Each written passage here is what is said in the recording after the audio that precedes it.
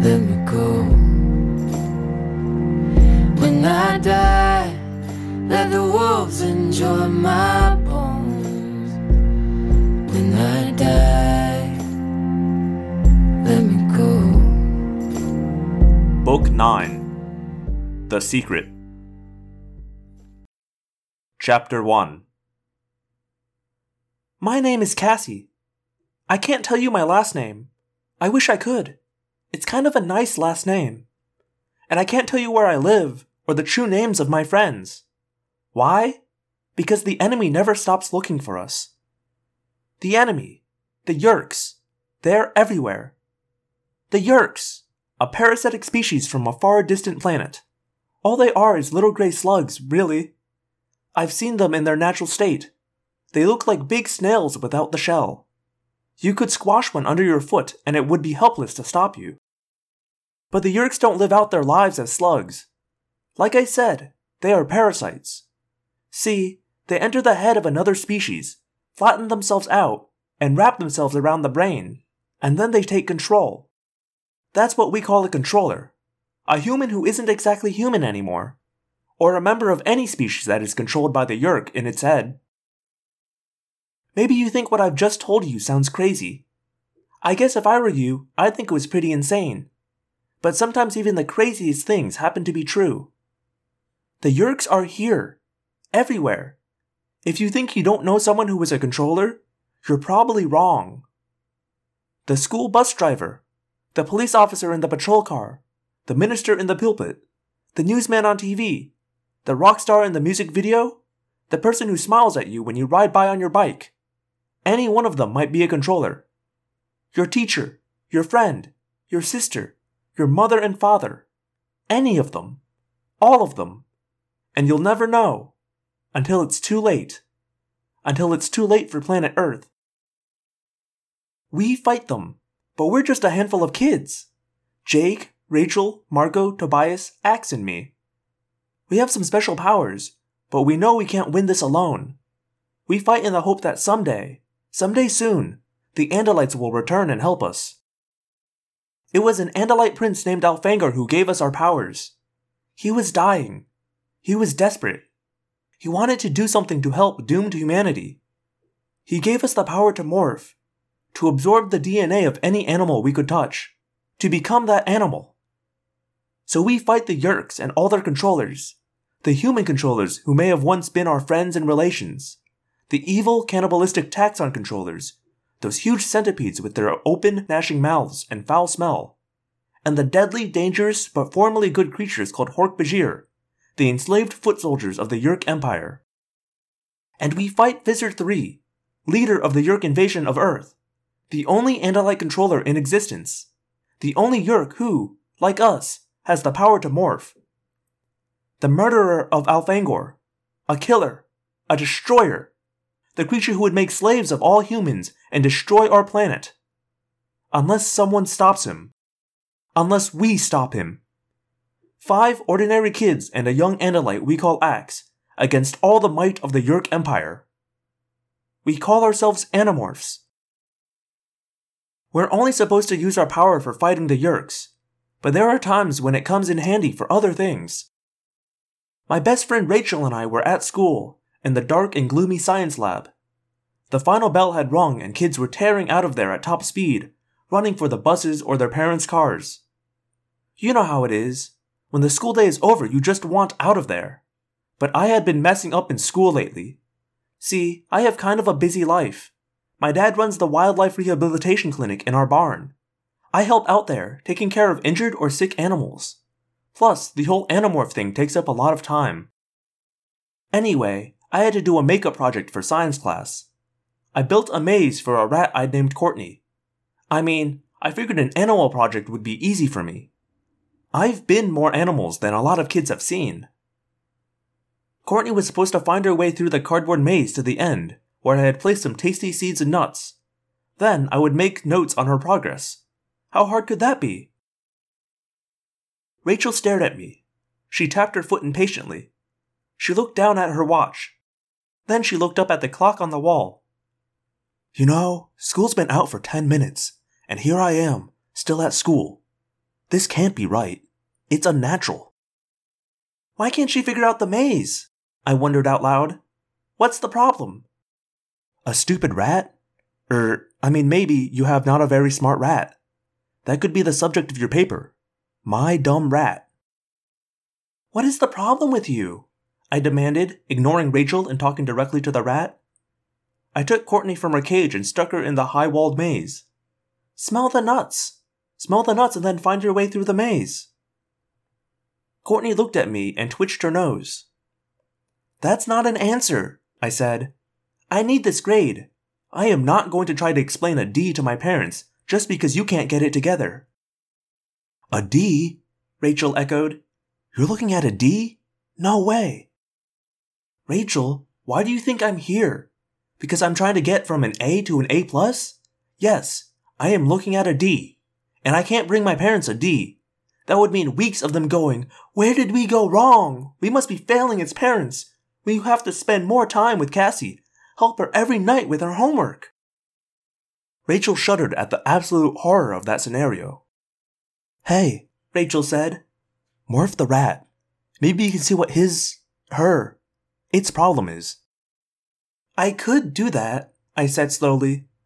But see, if Jake found out, you know the rule.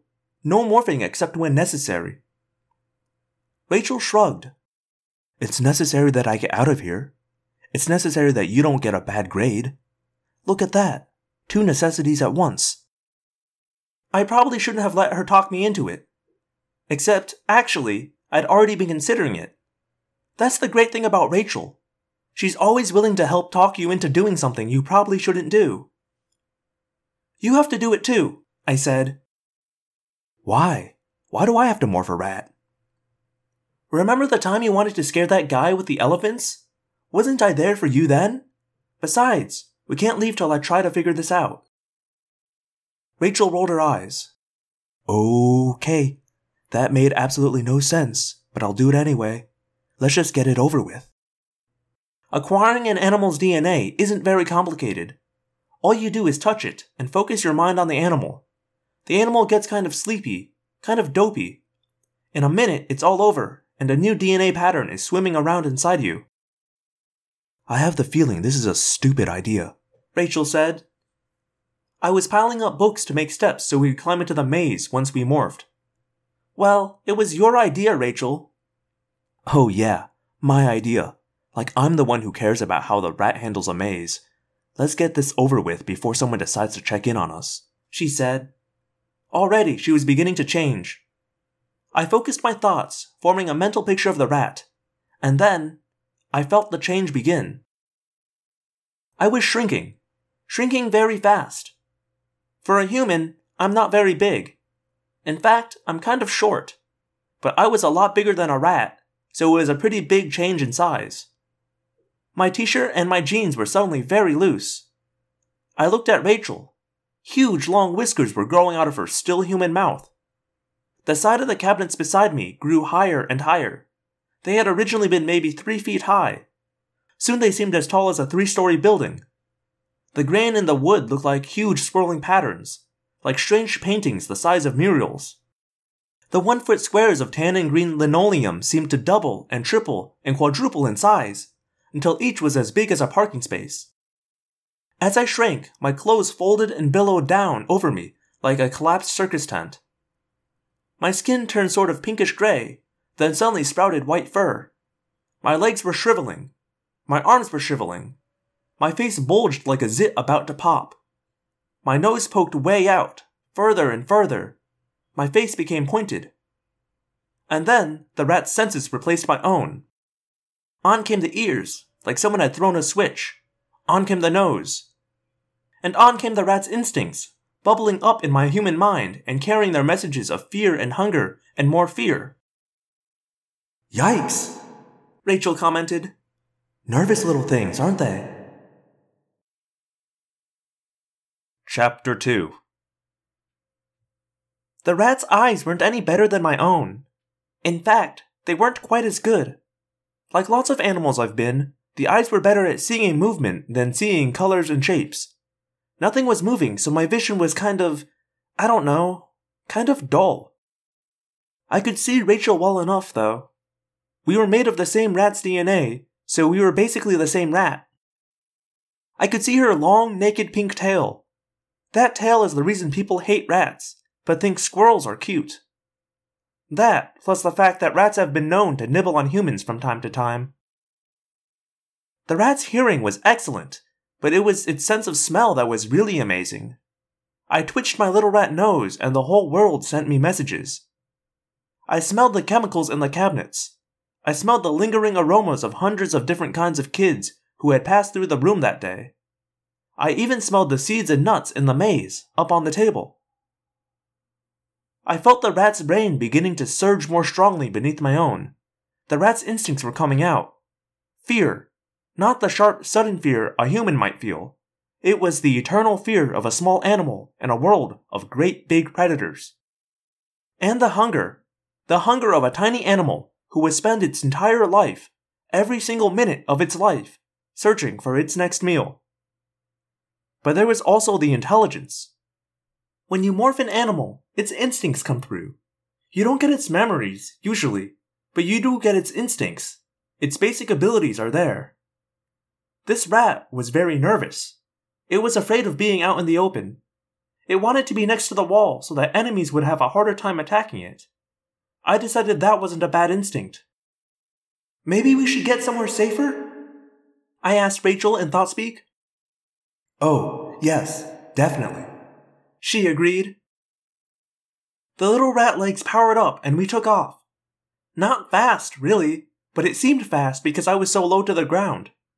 My nose was just 1/4 of an inch above the linoleum. As I walked along, I saw huge walls looming over me, the sides of the lab tables. And I saw a sparse forest of trees, actually the legs of chairs.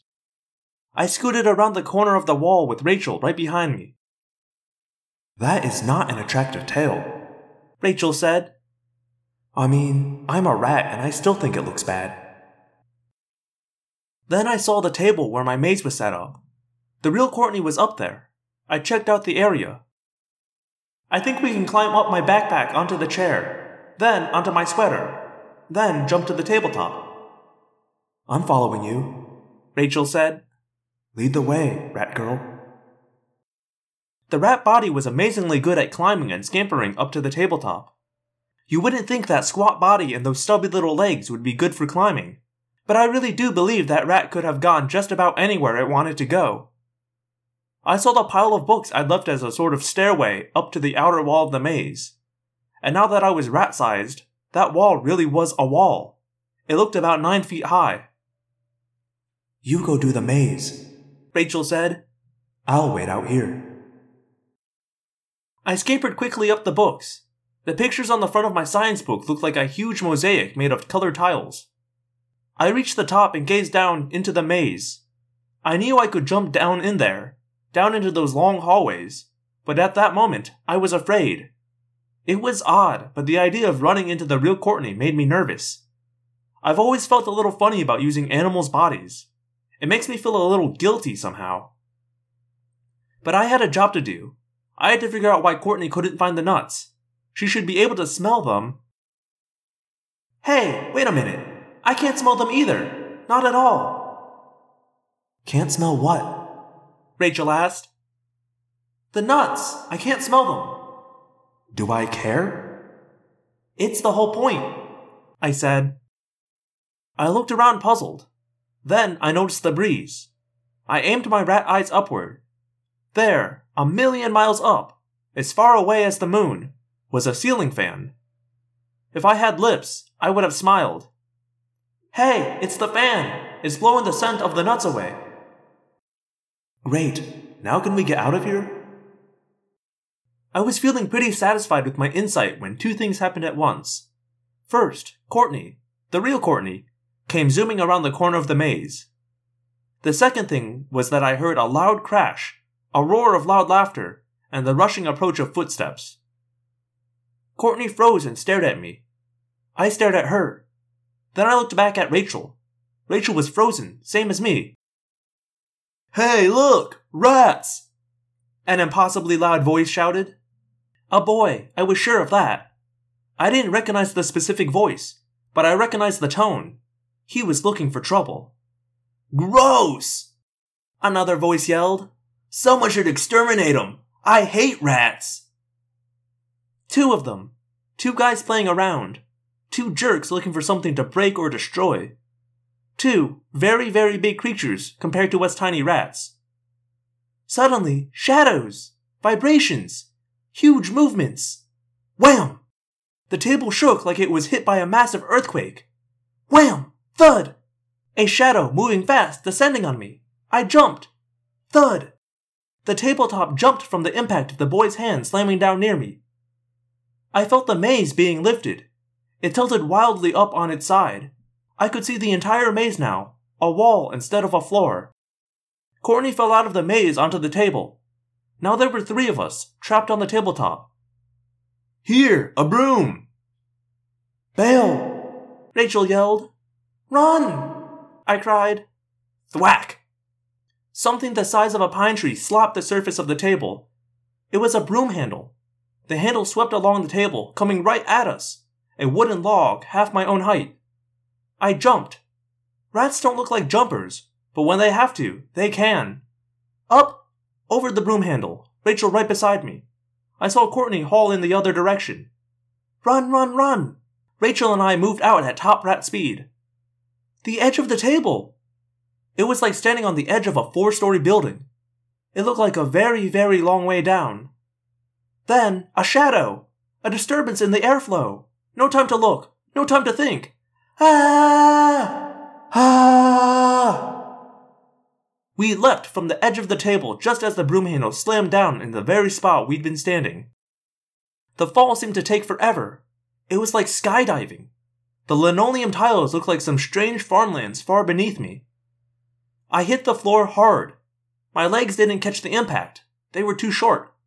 My big furry belly took the blow, but it knocked the wind out of me.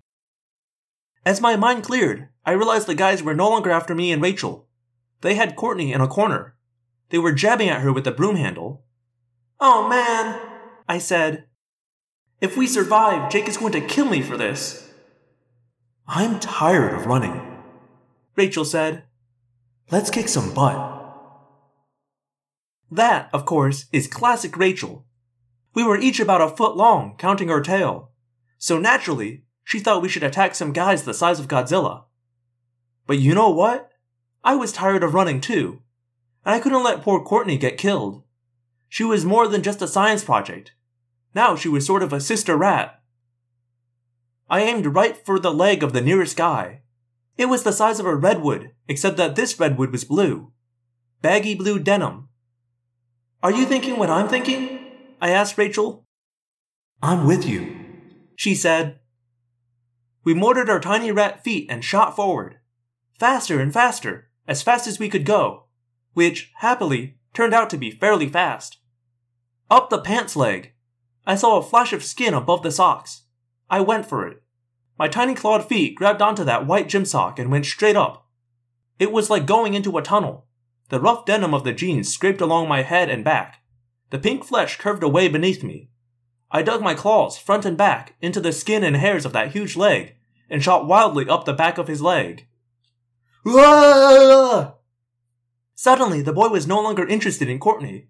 "Ah! It's on me! It's on me! Get it off! Get it off me!" "No! Oh, oh, oh!" the other boy screamed as Rachel attacked. "Yeah!" I cried as the leg was thrown wildly back and forth. I slammed against the denim wall. I was slammed back against the curved pink skin. I scrambled wildly to hold as the boy screamed and ran and shook his leg like a lunatic. Ah! Ah! Ah!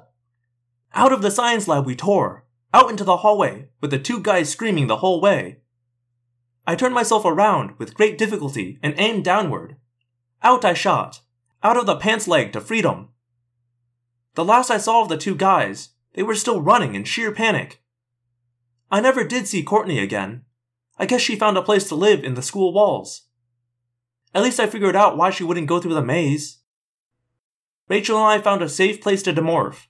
Then we went to her house and gave her little sister a home perm. Business as usual. Chapter 3. That evening, everyone came over. We usually hook up at the Wildlife Rehabilitation Clinic, also known as my barn. I guess we all get together once or twice a week, more often when there's a mission of some kind. I was surprised when Jake called to say we should get together, because it had only been a couple of days since the last meeting, and as far as I knew, nothing serious had been planned. I hoped this was only a meeting and nothing else. I had like 0 spare time. School, life, that stuff takes time, you know? I was cleaning the cages when the others started to arrive. It was a raccoon cage, to be specific. This raccoon had been hit a glancing blow by a car on the highway. A lot of the highway patrol guys know to call us if they see an injured animal by the road. The raccoon would be okay, thanks to my dad.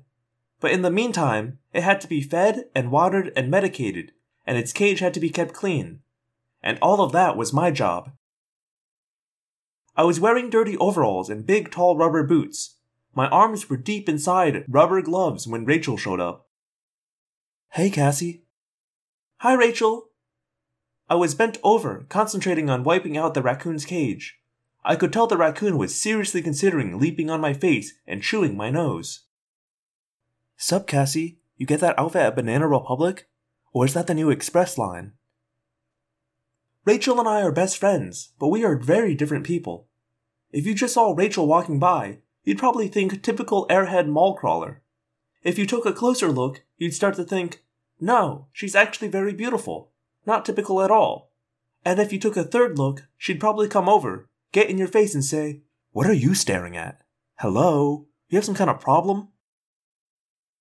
Rachel is tall and blonde and beautiful and fearless. She's Xena, warrior princess, only without the leather. We must be the most mismatched best friends in history. Rachel could walk through the mosh pit at Lollapalooza on a rainy day and come out the other side looking like one of those models in Glamour. I, on the other hand, will show up for my own wedding someday dressed in jeans and boots and socks that don't match. I stood back from the raccoon cage. I smiled and gave a little twirl so Rachel could admire the outfit. "You like it? It's part of the Ralph Lauren animal poop collection." "Someday I'm going to knock you over your head, stuff you in a big bag, and drag you to the mall and force you to buy a dress. You can keep the big rubber boots if you insist, but we're getting you a dress." "You're kidding, right?" I asked Rachel. You can never be totally sure with Rachel. She just smiled with her 10,000-watt bright white teeth. I heard the sound of bikes leaning up against the outside of the barn. Then I heard male voices. "Batman could beat Spider-Man? You expect me to take that seriously? Are you insane? I thought I knew you, Jake. But you're obviously an idiot. No offense. Spider-Man would annihilate Batman." Marco sounding as serious as Marco is capable of sounding. 2 words. Body armor. Spider-Man's webs would not stick to Batman's body armor. Homer, stay out here, boy. You can't go in. That would be Jake. And Homer, his dog. Homer is not allowed in the barn. Being a dog, Homer believes small animals are meant to be chased. Jake and Marco came through the small side door of the barn. Jake was in the lead, as usual. If we Animorphs have a leader, it's Jake.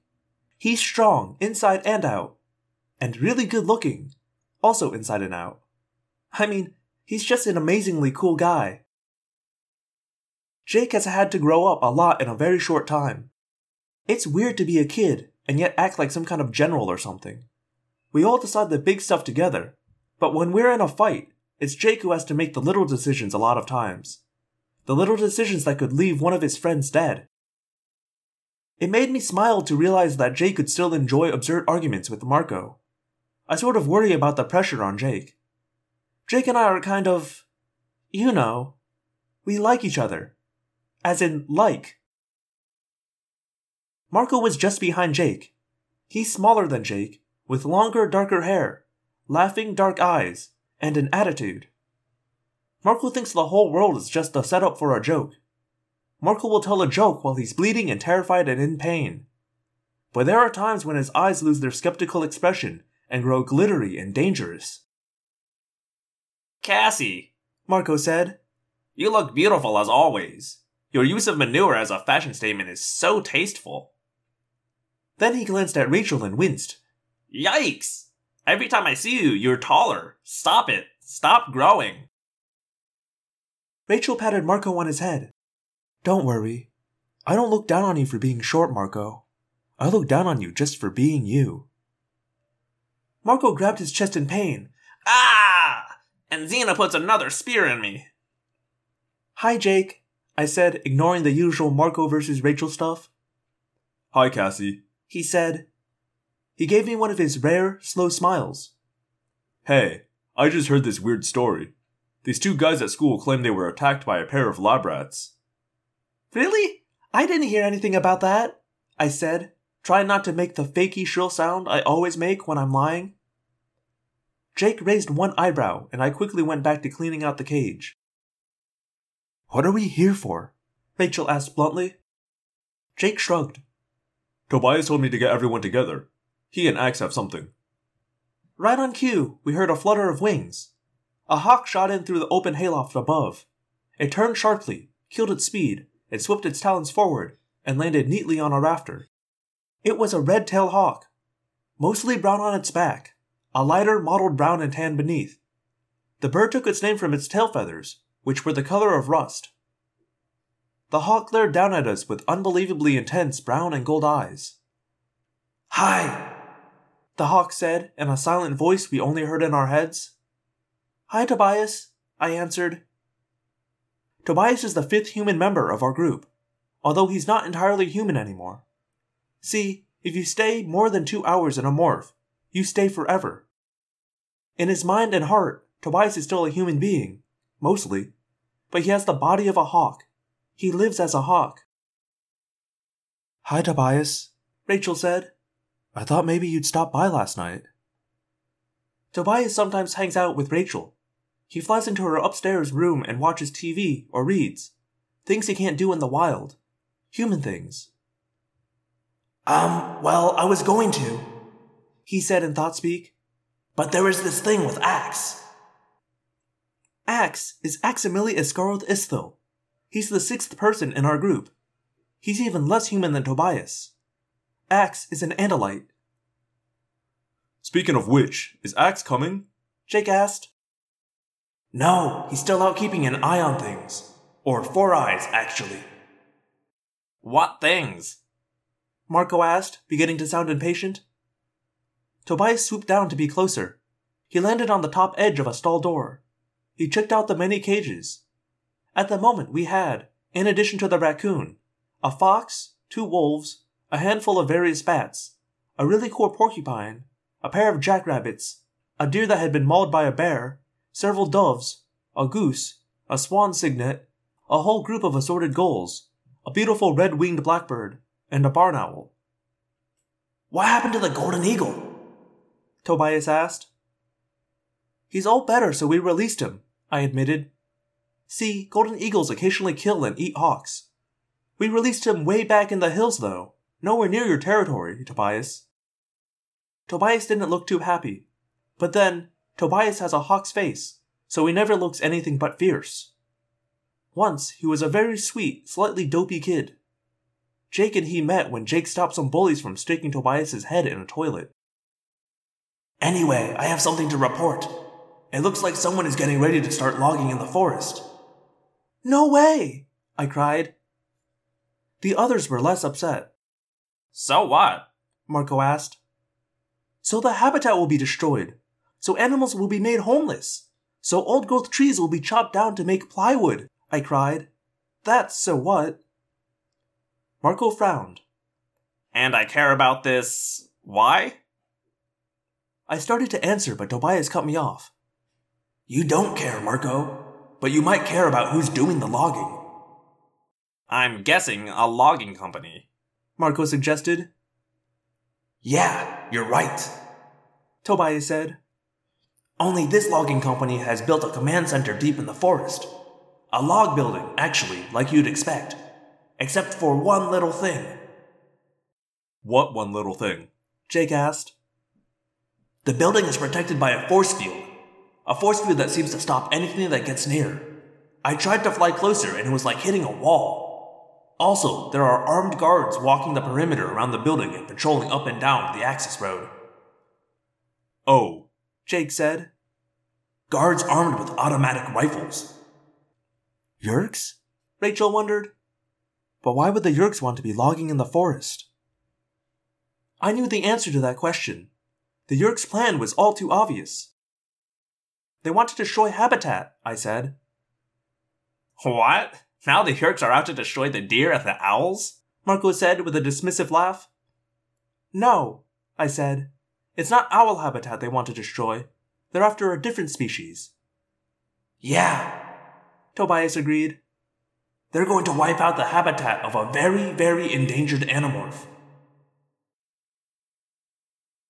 Chapter 4. The Yeerks are right there in our forest. Fine, Rachel said with her usual enthusiasm for anything dangerous. Let's go take a look. If this is a Yeerk operation, we have to be careful, Marco said. They're expecting us. Expecting us? Tobias said. Marco nodded. Look, the Yeerks believe we're a band of Andalites, right? They think only Andalites can morph. They figured out that the forest is the only place a group of Andalites could be hiding. Let's face it, if we were Andalites, we wouldn't exactly be able to rent an apartment. So we'd be in the forest, just like Axe is right now. Jake nodded. They want to use the logging operation as a way to go Andalite hunting. Right, which means they think we're out in the forest, so they have to be prepared for an attack. They are going to be totally ready for any strange group of animals that show up. I agreed with Marco, but there was another question that was bothering me.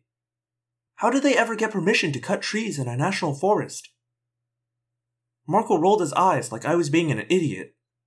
Who cares? The fact is, they did. If we're going to take a look at this place, we can't show up there in a big group, Jake said. We split up, go in 2 groups. In different morphs. We see what we see, but we do nothing. Agreed? Everyone nodded. So if it's okay with everyone, I'll go in with Rachel. I'll morph the Peregrine Falcon. Rachel, you can morph your Bald Eagle. Tobias will show us the way. That's a lot of excellent eyes to look things over. Cassie, you go in with Marco. Get a different perspective. Why can't I go in with Rachel? I asked. It's not that I don't like Marco. He just grinds my nerves sometimes. Because you and Rachel just egg each other on, Jake said. He knew about the rat thing. He definitely knew. Still, it kind of bothered me. Oh, you mean like how you and Marco egg each other on? Jake nodded and gave me a wink. You could say that. Yup, exactly. 10 minutes later, Marco and I were walking across the far fields of my farm, wading through tall grass toward the edge of the forest. The forest is huge. It reaches all the way back up into the mountains.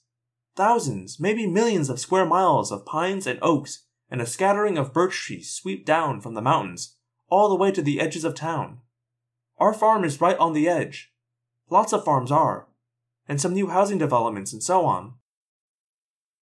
It was a clear evening, so the mountains showed up pink and lavender in the setting sun. There was a cool breeze, loaded with the smell of wildflowers. 2 of our horses were grazing off across the field by the fence. It was a safe area, so we let the horses run free at night in the nice weather. Of course, now that wolves were being reintroduced into the forest, we might have to change that. A wolf pack can bring down even a healthy, strong horse. I know, I've been a wolf. And I was getting ready to be one again. We reached the edge of the forest. It began very suddenly. One step was on grass. The next step was on pine needles and fallen leaves. It was darker under the trees, and as we walked into the forest, it grew darker still. I craned my neck back. Looking up, I could still see blue sky overhead, but the sun was going down, and night was growing near.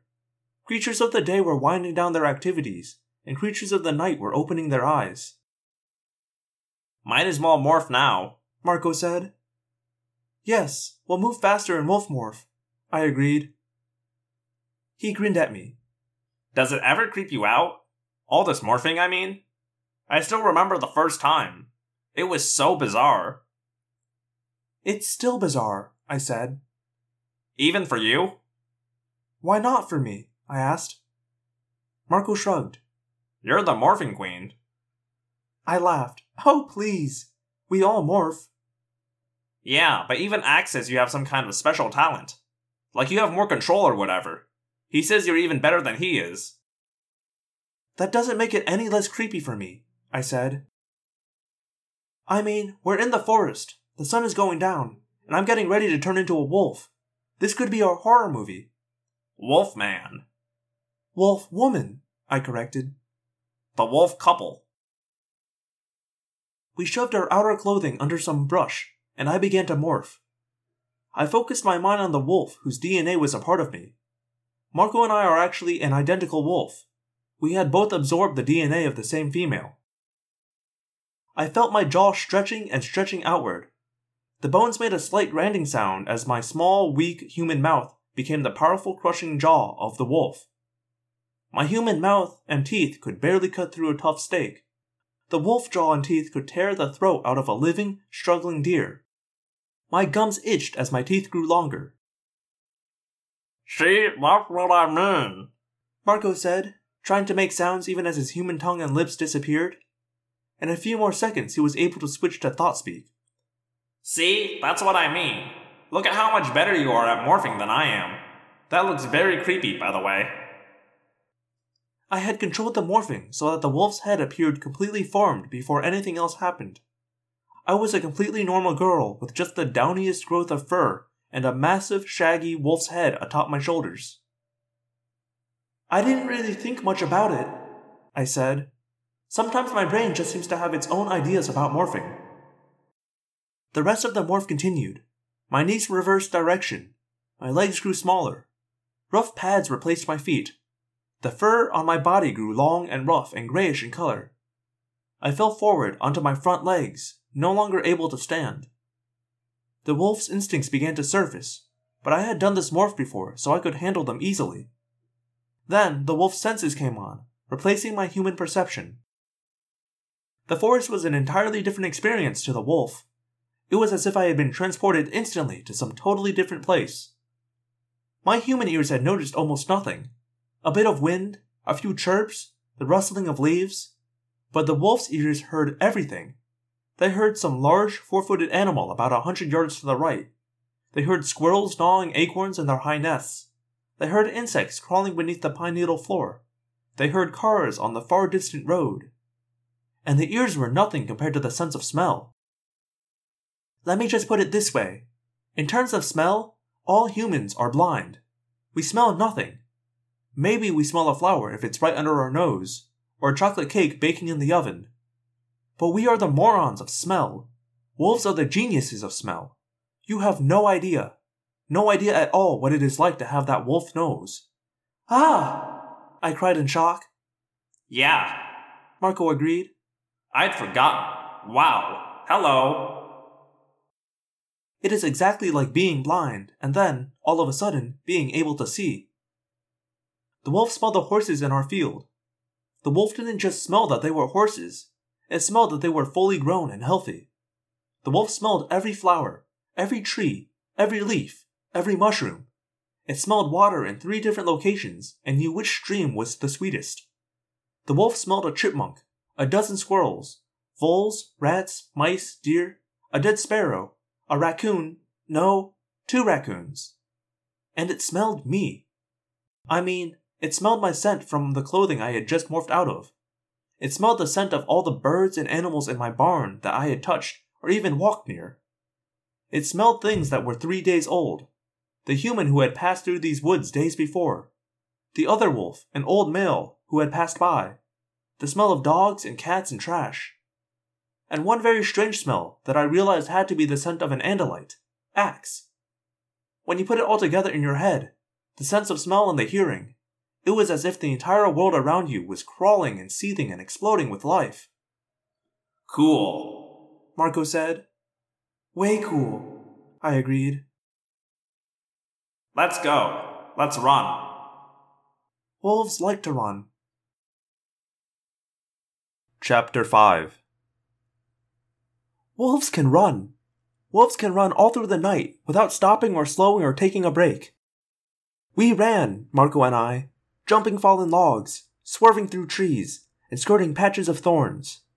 Across sunset-lit meadows and through dark stands of tall pines, We splashed happily through streams and skittered across rocks. We were running on sensation, our heads swimming with smell and sound and sight.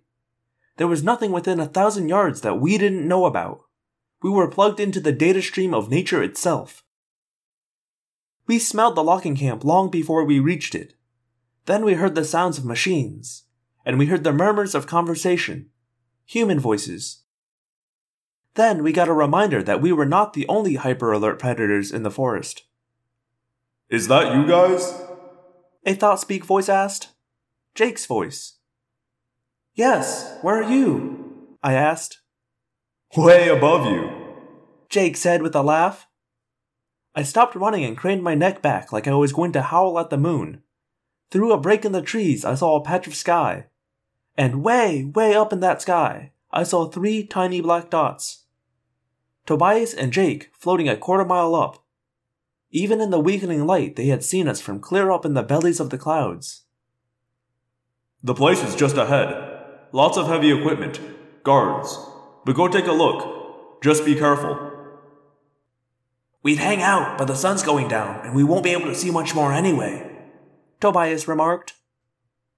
You saw us, I said, a bit grumpily. Tobias laughed. Yeah, but you're a pair of great big wolves. That's not much of a challenge. Now, that flea crawling by your ear. You can't see a flea, I said. Tobias answered. Can't I? Marco and I started moving forward again, but slower than before, more cautiously. Through the leaves we began to see light. Artificial light. We crept slowly nearer, shoulders hunched, heads low, ears aimed forward, sniffing the wind for clues. The command center building was bigger than it had looked at first. It was made of logs, like some kind of rustic ranger station. It was 2 stories tall, with a porch on the front. On the back and side ground levels there were no windows. None at all. There were windows on the upper level, but they were dark. Too dark for me to see into. There were blindingly bright spotlights mounted atop the building. The forest had been cut back 100 feet or so on all sides of the building, and the bare, scarred earth all around was lit as bright as the sunniest day. A dozen or so huge pieces of equipment were parked neatly side by side. Earth movers, oddly shaped cranes, trucks, and some monstrous thing that looked like a huge kid's toy. I guessed that it was used to cut trees.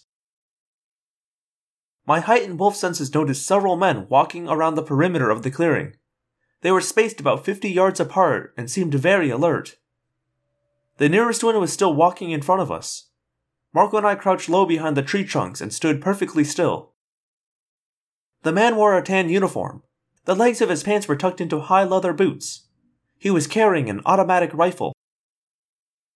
Okay, this does look just slightly extreme for a logging camp.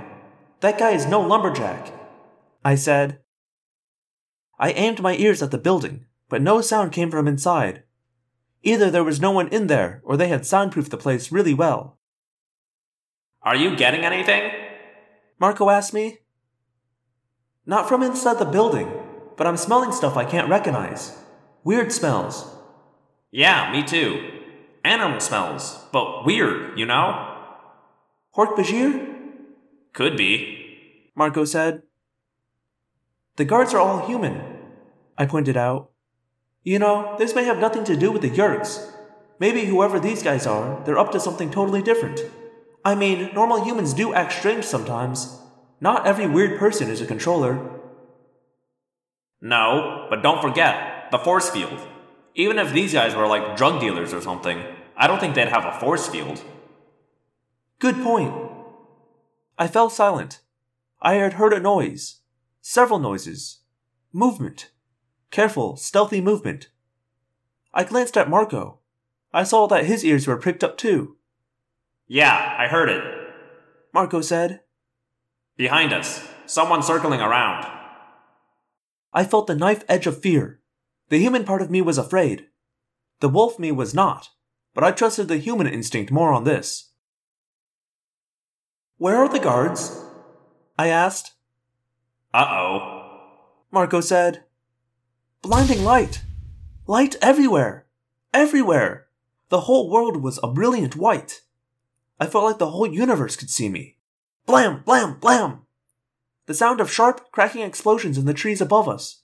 I glanced up. Something was falling. A net! Big steel nets were exploding from the trees above us, falling toward us. There were heavy weights at the edges. Run! We bolted. The net above me fell. I was racing the falling edge. Racing, racing. Free! The net scraped my back, but I was out from under. A brilliant stab of red light shot from the dark upper windows of the log building. The beam hit the base of the tree not 6 inches from me. The wood was vaporized.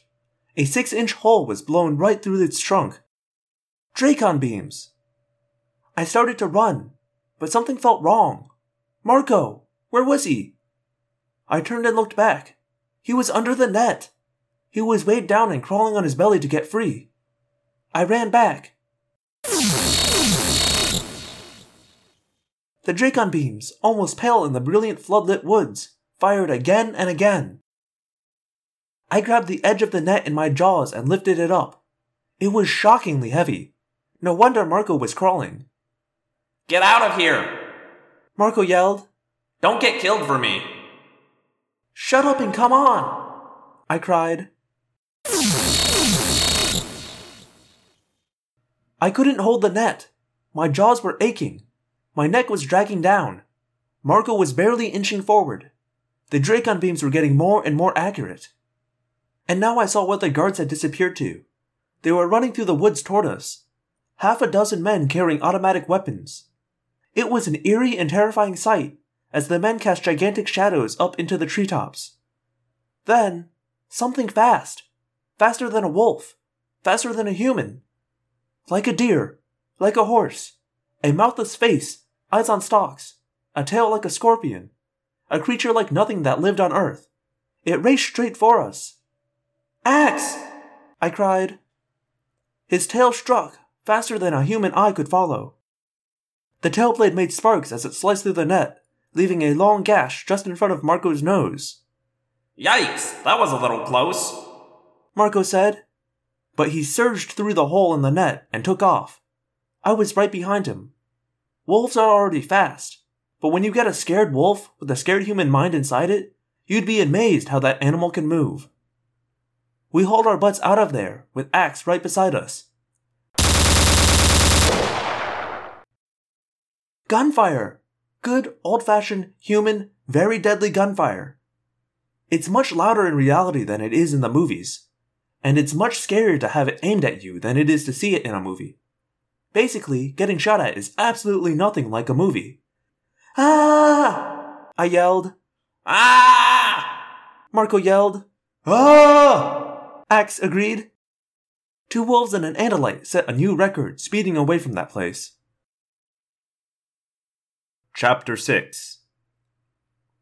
Okay, I think we've answered the question about whether that's just an ordinary logging camp, Marco said. We had reached the far edge of the forest, back close to my farm. Marco and I had demorphed. Rachel and Jake flew down and joined us. Tobias took a perch on a low branch. Axe stood nearby. His 2 stalk eyes moved continuously, side to side, peering into the dark woods around us. His 2 man eyes met my gaze. By the way, thanks, Axe, I said. Yeah, no kidding, Marco added. I was spam back there. That tail blade of yours is something. I should have spotted the nets up in the treetops. Axe berated himself. I had detected the force field, and I suspected that there were Dracon beams in the upper windows, but the nets were so primitive, I overlooked them. Axe, like all Andalites, has no spoken speech, probably because they have no mouths. Thought speak is his natural language. Up close, he looks like a cross between a deer or a horse, and a human and a scorpion, sort of like a mythical centaur. His upper body is like a boy's. He has weak-looking arms and a head with 2 movable stalks on top, kind of like antlers. Each stalk has an eye. The eyes are constantly looking left and right and back. Andalites are very hard to sneak up on. His body is covered in blue and tan fur, very short on his humanoid torso and a bit longer on his deer-like body. His 4 hooves are sharp and black. But it's the tail that grabs your attention. It's long enough that he can whip it up over his head and hit someone standing in front of him. It ends in a curved blade. None of us saw the nuts, Jake pointed out. They must have been well concealed. The point is, they were waiting for us, Marco said. This is definitely a Yeerk operation. I don't think they really want to go into the lumberjack business, which means the whole thing is about getting us. Agreed, Rachel said tersely. They think we're Andalites. They know we've been hurting them all around this area. They've decided we must be hiding in these woods. They're almost right, Jake pointed out. Ax and Tobias both do live in the forest, and we do use the forest. You know, we're not the only thing going on here, I said. They all looked puzzled. I took a deep breath.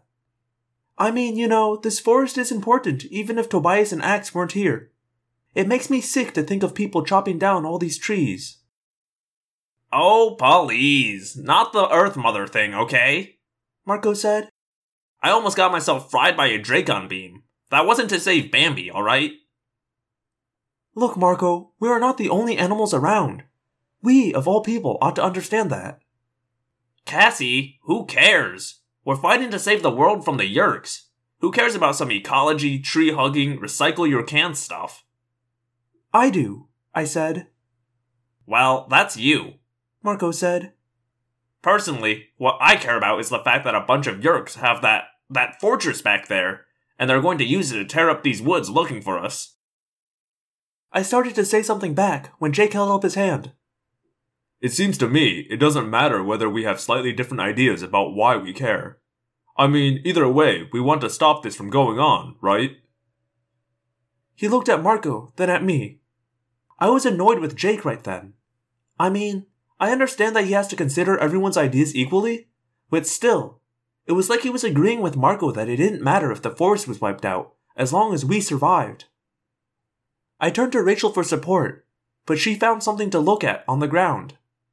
Oh, great, I thought. Even Rachel thinks I'm wrong. The important thing is we have to stop them, Tobias said. And how exactly do we do that? Marco asked. That place is the Fortress of Doom. Knock it down? Blow it up? Rachel mused. Grab some of that heavy equipment they have and run it into the place? Marco suggested. We don't have the benefit of surprise. They know we're coming. They know sooner or later we're gonna go after them. The heavy equipment would be useless, Ax said. That building is surrounded by a force field. The equipment would not penetrate it. Neither would we. We would be stopped by the force field and then cut to pieces by the Dracon beams. Rachel's lips pressed into a thin line. So we just give up? That's the plan? We let them go chopping through the woods till they find you, Ax? Or Tobias? Ax didn't have an answer. You know, I wouldn't want to sound like some stupid ecology nut or anything, I said sarcastically. But the question is, how did the Yeerks ever get permission to start logging a national forest? Why is that even helpful? Marco asked, even more sarcastically. Because sometimes, Marco, there are more subtle ways of doing things. The Yeerks don't control the entire government. Not yet, anyway. So they had to get legal permission. If they didn't have permission, they'd have cops and federal agents and TV news people all over them. They don't want that. Marco looked like he had some smart reply to make. Then he said, Oh. Jake cocked an eyebrow at his best friend. See, Marco? This is why Cassie is a nicer person than you. She could have said, they don't want that. Duh. Marco grinned, despite himself. Jake winked at me, and I forgave him for acting like Marco was right before. What do you think we should do? I shrugged. I hate having to think of things that might end up getting people hurt or killed. I guess... Okay, look, the Yeerks must have gotten to someone. They must have one of their controllers in some kind of high position. We need to find out who. And how do we do that? Tobias asked. I guess... I looked at Jake for help. I knew the answer. I just didn't want to say it. See, when we make plans, we tend to end up in terrible danger later on. We have to get inside that building, Jake said for me. I nodded. The least I could do was agree. Rachel shook her head. I don't know any animal big enough to force a way inside that place. Not big, I said. Small. Very small. Chapter 7. Where have you been? My dad asked me when I finally got back home later that evening. He was in the kitchen, searching the refrigerator. It kind of took me by surprise. My parents don't usually ask me a lot of questions. Mostly, they trust me. And it used to be that they could trust me. I don't think I'd lied to my parents before becoming an Animorph. Now it's like I'm lying all the time.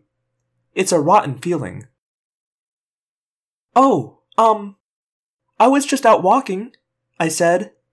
Why? Did you need me for something? Oh, yes, my dad said. He was sounding way too solemn, so I knew he wasn't actually serious. That's the way he is. I guess he has a dry sense of humor. That's what Jake says, anyway. He thinks my dad is the funniest man on the planet. What is it? Just got a call from the highway patrol. They said this certain animal is out by the side of the highway, where it cuts through the forest. They say this certain animal seems to have a bad burn. I didn't like the way he kept saying certain animal. We have to drive out and get it, my dad said. Then he grinned. Actually, I'll drive. You have to get it. I groaned. There was only one animal in the world my dad was afraid of. He handled foxes and wolves and even bears. But he would not handle this certain animal. Are you telling me it's a skunk? I asked. He nodded. You have such a way with skunks, he said. They like you. Besides, I have to go meet with the board of the Dudette Cat Food Corporation tomorrow. I can't showing up smelling like skunk. My mom appeared, climbing up from the basement. She was carrying a 6-pack of V8 juice. This was all I could find in the pantry, she said. You see, tomato juice is one of the few things that helps get rid of skunk smell. Mom, shouldn't you be the one to help Dad with this? I have very important homework to do. Yeah, right, my mom said. This is pathetic. You guys are both highly trained veterinarians, I pointed out. How can you be scared of skunks? I didn't used to be, my father said darkly. Back before the incident. Just because one skunk sprayed you. In the face? He said. Just because you had one bad experience. He sprayed me 6 times in about 3 seconds. He said. I smelled for a week. Your mother made me sleep in the barn. Except the other animals there all became agitated, so I had to go set up a tent in the yard. Then we had to burn the tent, my mother added. She giggled. You do have a way with skunks, my father said. Actually, you have a way with all animals. Come on, you know skunks love you. A burned skunk by the side of a highway loves no one, I said. 10 minutes later we were on the highway. We were driving in our new pickup truck. My father's old, beloved pickup truck had been stolen and totally destroyed. At least that's what my dad believed. Actually, we'd sort of had to borrow it in this terrible battle. Marco had been driving, and Marco cannot drive. The truck had ended up a total wreck in a ditch. On the way, we listened to the CD player. That was the only thing my dad liked about the new truck. He was playing some old jazz or something. We reached the spot the highway patrol had told my dad about. We pulled over and put on the hazard lights. Careful. People drive like maniacs through here, he warned as we climbed out. Cars were blowing past at 70 miles an hour with their high beams on. The black forest pressed in around the road on both sides. I shone a flashlight around the edge of the trees. Normally, the forest doesn't bother me, but I knew that we were actually within a quarter mile of the Yerk logging camp. It was beyond strange to be practically going back to the place where, just an hour before, I'd nearly been killed. It took us at least 20 minutes, walking up and down the grassy shoulder of the road, before my flashlight beam landed on a shock of black and white. Dad, here! He came trotting over and added his light to mine. Yup, He commented. I'll get the cage. Don't forget your gloves. You know skunks are a major vector for rabies. Dad, I have had the shot, No vaccine is 100%. he said. I walked toward the skunk. It saw me and turned tiny, glittering black eyes on me. Don't be afraid, I said, pitching my voice high. It's okay. We're here to help you. It's going to be just fine. Here's the thing about skunks. They are the sweetest animal alive. They don't possess a mean bone in their bodies. But that's because they don't have to be mean. They possess the ultimate weapon. Even so, they will always warn you. If they turn their backs on you, that's a warning. If they raise their tails with the tips down, that's a very serious warning. If they raise the tips of their tails, you are in a very bad situation.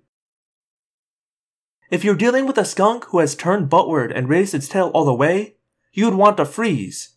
Trust me. Every wild animal knows this. Dogs, unfortunately, don't understand about skunks. But bears, raccoons, wolves, and most birds of prey know that you just don't mess with that skunk tail.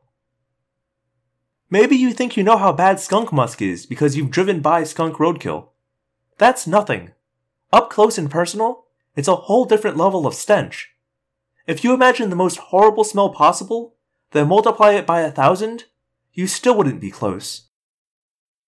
It's okay, sweetie, I cooed. Don't spray me. I'm your friend, so please don't spray me. I moved closer and crouched lower, making myself small. I wanted to look non-threatening. I moved very slowly, a step at a time, always cooing and baby-talking like I was going to grab a little kid armed with a shotgun. The skunk moved. I froze. The skunk settled back down. I breathed again. Please don't spray me, I said. I reached into my pocket and took out a bit of mouse meat. We keep frozen mice for the raptors we handle. Skunks also enjoy a nice mouse or grasshopper as part of their diets. Here you go, dinner. I held the meat out for the skunk. The skunk didn't seem to be hungry, but it did accept the fact that I must be okay if I was offering dinner. I crouched beside the skunk and set my flashlight on the ground. Carefully, with my gloved hand, I reached out to touch the animal. It was shaking, shivering, and, at that very moment, I could see why. There was a burn right across the skunk's back. A perfectly semicircular burn, as if someone had simply sliced a scoop out of it. Dracon beam, I whispered. You were there, weren't you, poor baby? Aiming at me and Marco, the Yeerks had hit the skunk instead. A completely innocent animal caught in the crossfire of the war between Yeerks and humans. The Yeerks would destroy all the forest and all its animals to get at us. Sorry, I whispered to the skunk. I lifted it slowly, carefully, up into my arms. Chapter 8. We met at the mall. It was a Saturday, so it was a normal place we might be. When you live in a world where you're surrounded by possible enemies, it's important not to do anything too unusual. You don't want to draw attention. Not even from your own family and school friends. You just never know who can be trusted and who can't. The Yeerks believed we were Andalites. We wanted them to go on believing that. If they ever figured out we were humans, let alone kids, we were toast. So we left no clues. We tried not to act like we were a group. We didn't want some controller teacher or whatever thinking, hey, you know what? Those same kids are always hanging out together, acting like they're planning something. We had to look and act and seem normal. Rachel still went to gymnastics classes and shopped. Jake and Marco still shot hoops in Jake's driveway or played video games. I took care of animals at the wildlife rehabilitation clinic. There was nothing we could do to make Tobias seem normal. He was way past being normal. But Tobias came from a terrible messed up background, shuttling from one indifferent aunt or uncle to another. He'd never really been part of a family or a structure, and sadly, no one seemed to notice when he simply disappeared. I spent an hour wandering along behind Rachel as she moved like a professional through the racks at the Limited and Banana Republic and the Gap and the various department stores. Rachel has some bizarre supernatural instinct for when and where sales will happen. She doesn't need the advertising. She just knows. We were cruising through a series of tables piled with sweaters at Express. Rachel was looking for a particular shade of green that probably didn't exist. "What do you think we're going to do?" I asked her. She looked up from fondling a sweater. "What? Oh, I guess we'll probably go in, if we can find a way." "That's what I was wondering. What way? How do we get inside that place? I mean, I know we're thinking insect morph, but if anyone is planning on doing ants again, I'll tell you right now, I'm not doing it." Rachel gave a little shudder. "I'm sure no one wants to do ants again." We had had some really bad experiences morphing, but morphing ants was the worst. We ended up being the wrong species and tribe of ants in the middle of enemy ant territory. You would not believe the nightmares that came out of that one. The tunnels pressing in all around, and then hundreds of vicious ant soldiers exploding all around us, attacking! "No ants," I said.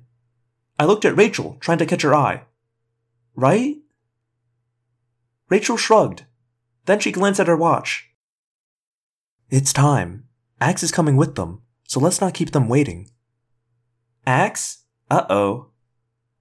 Jake, Marco, and a strikingly handsome boy were all sitting in the food court. They seemed to be arguing loudly about who had won some video game in the arcade. "Hey, Rachel!" Marco called out as we passed by. "What are you guys doing here?" I really didn't like this kind of acting. It seemed silly to me. But it had to look like an accident that we all ended up together in the same place at the same time. "We're shopping," I muttered. "You know how I love shopping." Why don't you guys hang out with us? Have some of our nachos, Jake said, smiling brightly. I looked at the paper plate of nachos. They were completely gone. There was nothing left but a paper plate with a slight orange stain from the cheese. There was a matching orange stain on the chin of the very handsome boy between Marco and Jake. Jake saw what I was looking at and rolled his eyes. At least he didn't eat the plate this time. "Hello," Axe said to me. "I am Jake's cousin, Philip. Jake's cousin. Skuzzen. I am from out of town." I couldn't help but laugh. Axe had long ago created a human morph out of DNA he'd acquired from the four of us. He was a weird blending of each of us. He was male, but sort of pretty in a weird way. He looked like a human. He basically was a human. But he still had a lot of problems adjusting to the human morph. For one thing, since Andalites have no mouth, he found his human mouth utterly fascinating. He couldn't help but play with the sounds of words. And the boy was dangerous around food. "Were the nachos good?" I asked him. "They tasted of grease and salt.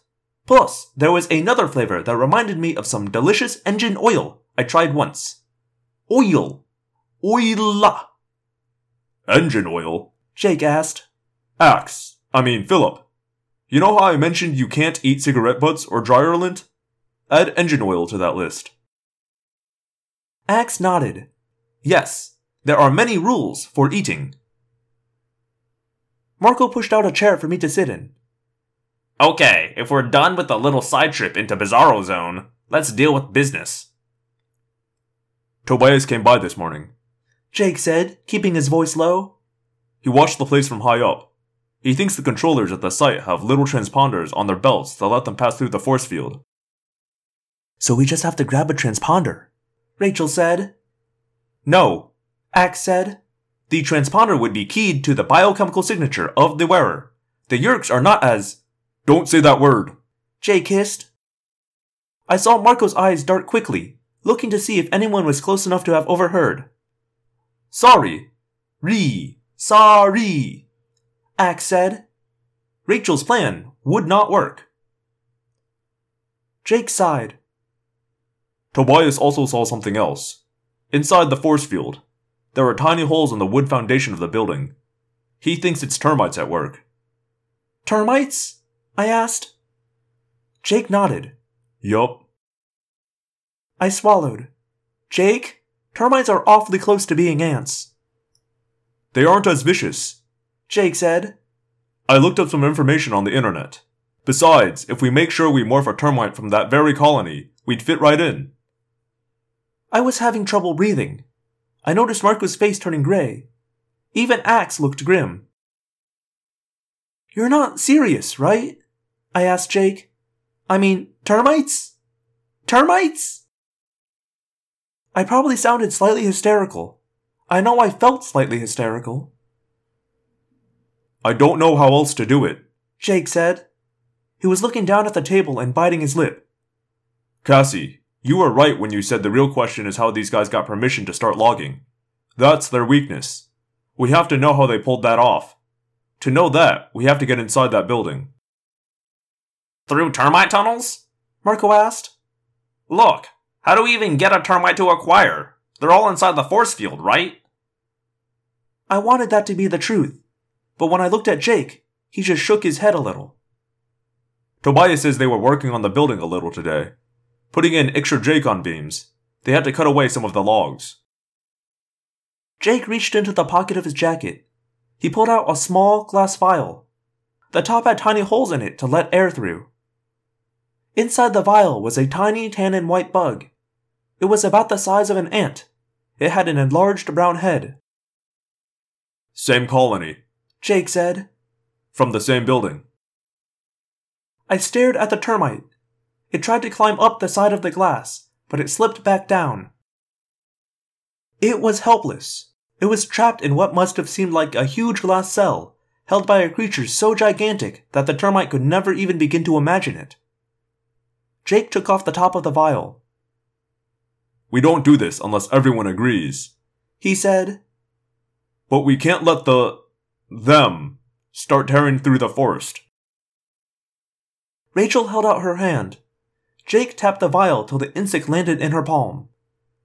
I saw it crawl across Rachel's lifeline, and I saw it become still as Rachel acquired the termite DNA. I imagined being that termite, crawling across the gigantic hand, thinking every crease in Rachel's palm was as deep as a ditch. When Rachel was done, I held out my own hand. It was shaking. It was shaking and I couldn't stop it from shaking. The brightly lit mall food court suddenly seemed dark. Lord, that tiny insect scared me. Deep down inside, it truly scared me. Chapter 9. We decided we would go that night. That very night. We were supposed to use the afternoon to deal with chores and family stuff and homework. Try it sometime. Try doing homework when you think you may be going to your doom in a few hours. Try concentrating on math when you're thinking you have to turn into a termite and sneak into a heavily defended building. Good luck. I went out to the barn. My dad was out there, making his rounds. He didn't need my help, but he didn't say no either. Did you finish your homework? Mostly. I added another lie to the pile I'd already had to tell. I was going to take a closer look at your skunk from last night. She was very agitated, so I had to give her a mild sedative.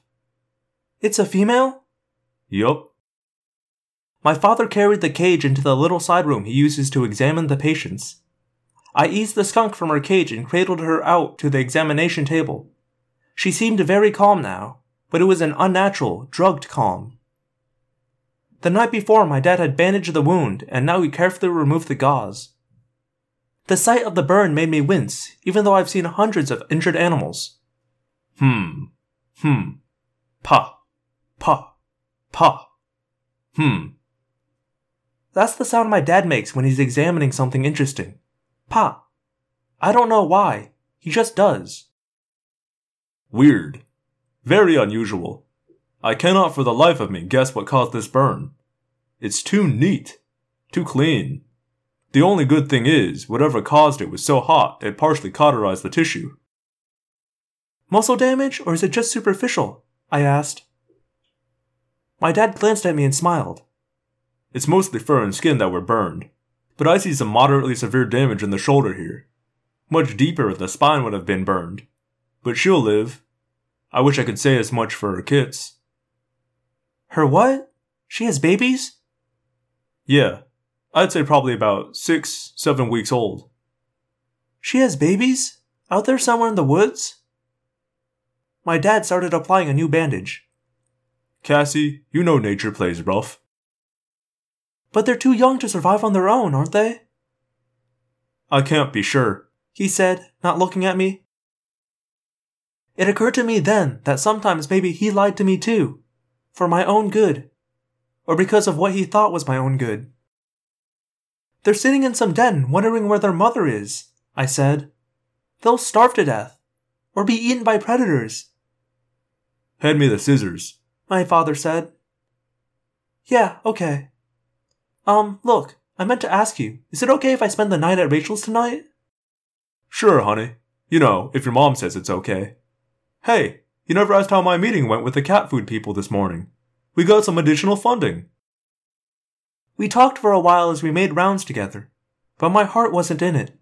I was thinking about some baby skunks somewhere, mewing and crying for their mother. And I was thinking I wish my dad wasn't so quick to let me go to Rachel's. Because, of course, we weren't really having a sleepover. Rachel was going to tell her mom she was spending the night at my house, and Jake would tell his parents a lie, and Marco would tell his father a lie, and we'd all be going into a situation that none of us wanted to be in.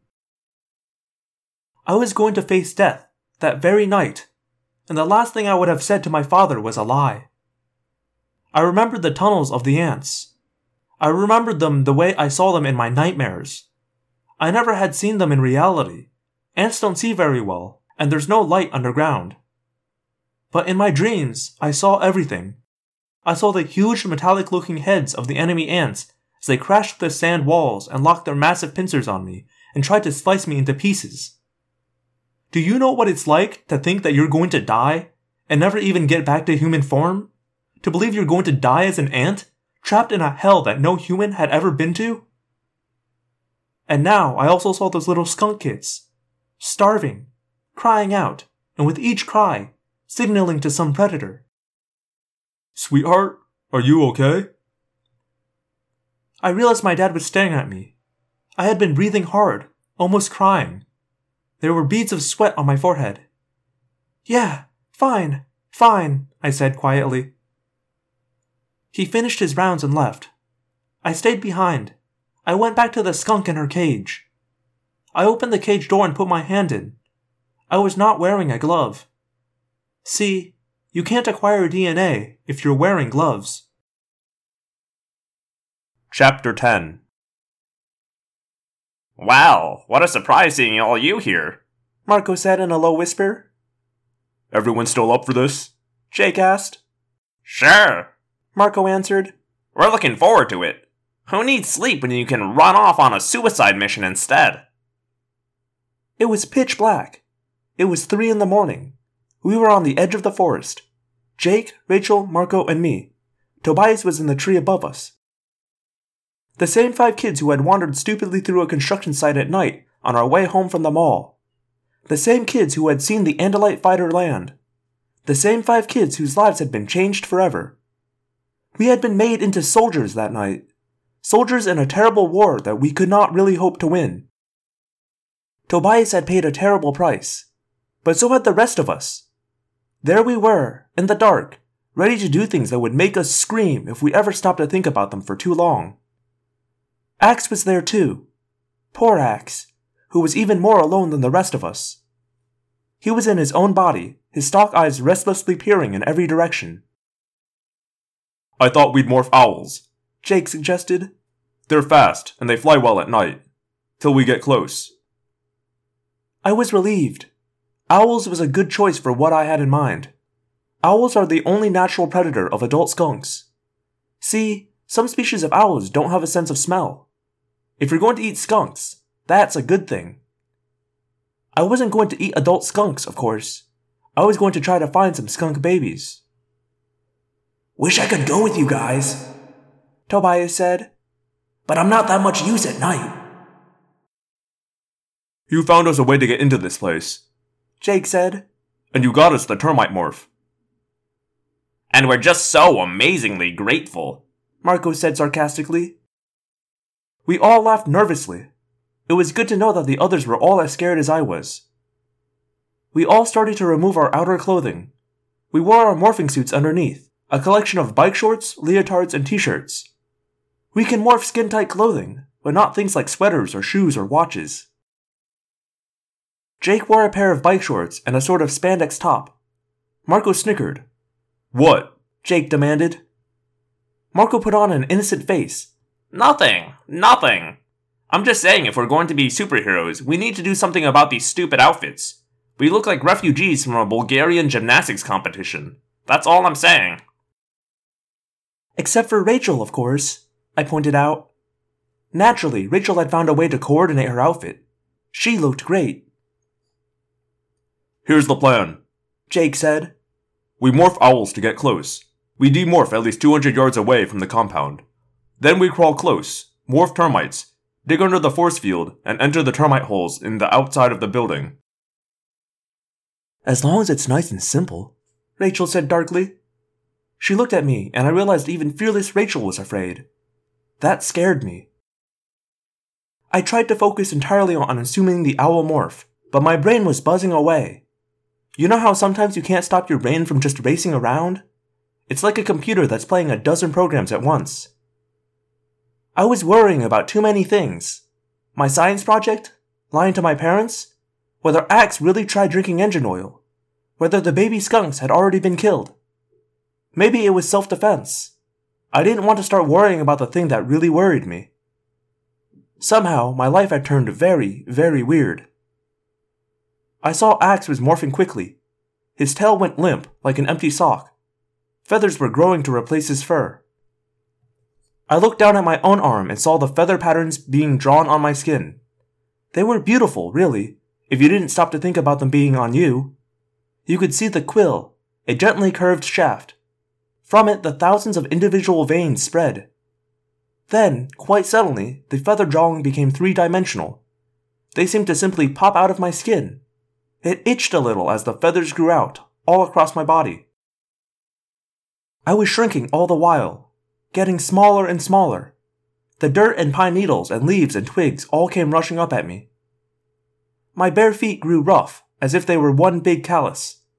Toes melted together, then formed into talons. Long, curved, sharp, tearing claws grew. The talons were the main killing weapon of the great horned owl.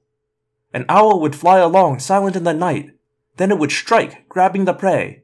A rabbit, a squirrel, a rat, a skunk, by the head. The bones all through my body were rearranging themselves. Many disappeared altogether. Others became twisted and misshapen. My breastbone grew deeper. My various finger bones grew longer first, then shorter. All of this made a grinding noise that resonated up through my body. My internal organs were radically redesigned, and my eyes seemed to swell and swell till they filled my entire head. My eyes were so huge compared to my body that they practically rubbed together inside my skull. Suddenly, it was no longer night. It was as bright as day. The amount of light that was a dim, flickering candle to my human eyes was a spotlight to my owl's eyes. "Whoa!" I heard Rachel cry. "I enjoy these eyes very much," Axe commented. "They are wonderful." I spread my arms wide and opened my wings. The change was complete. I felt the cold edge of the owl's instincts, the instincts of a predator. I had morphed the owl before, so I knew what to expect. I had used the eyes and the wings and felt the brain.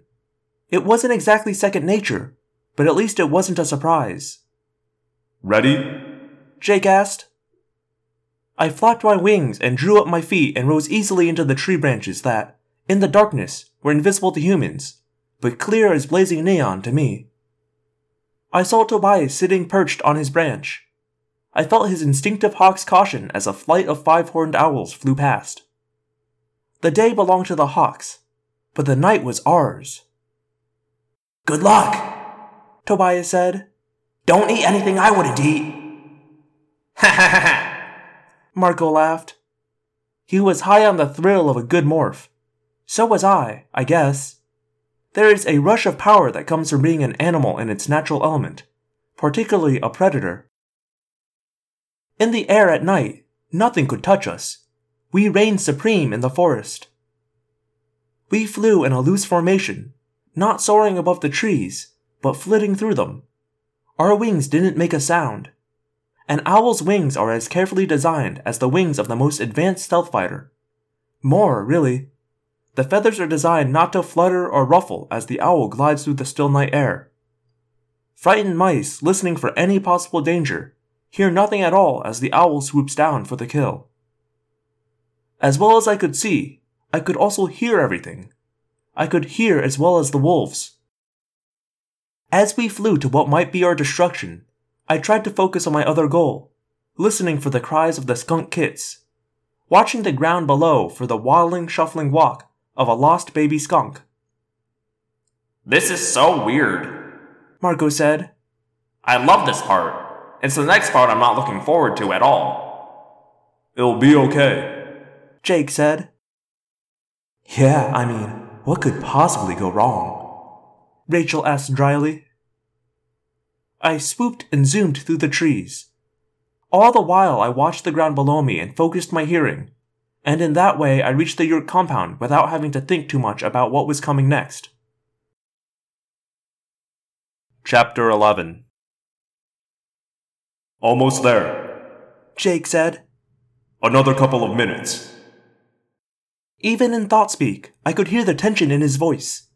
I felt something like a cold hand squeezing my heart. Then, a noise. A noise against a background of noises. But this noise was one the owl's brain wanted to hear. A noise the owl's brain had evolved to notice. The sound of helplessness. The sound of a weak creature. Weak, tiny, helpless babies. There! It was coming from a hole that no other animal would have seen in the pitch black of night.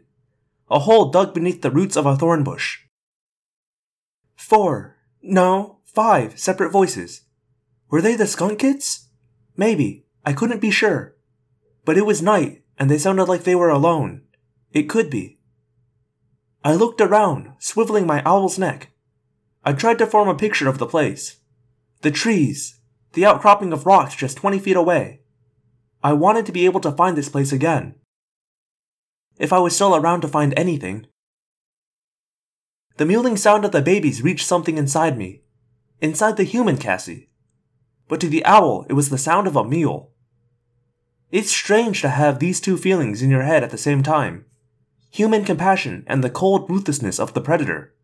Strange. Okay, Jake said a few seconds later. Here. We swooped low and landed. I started to demorph quickly.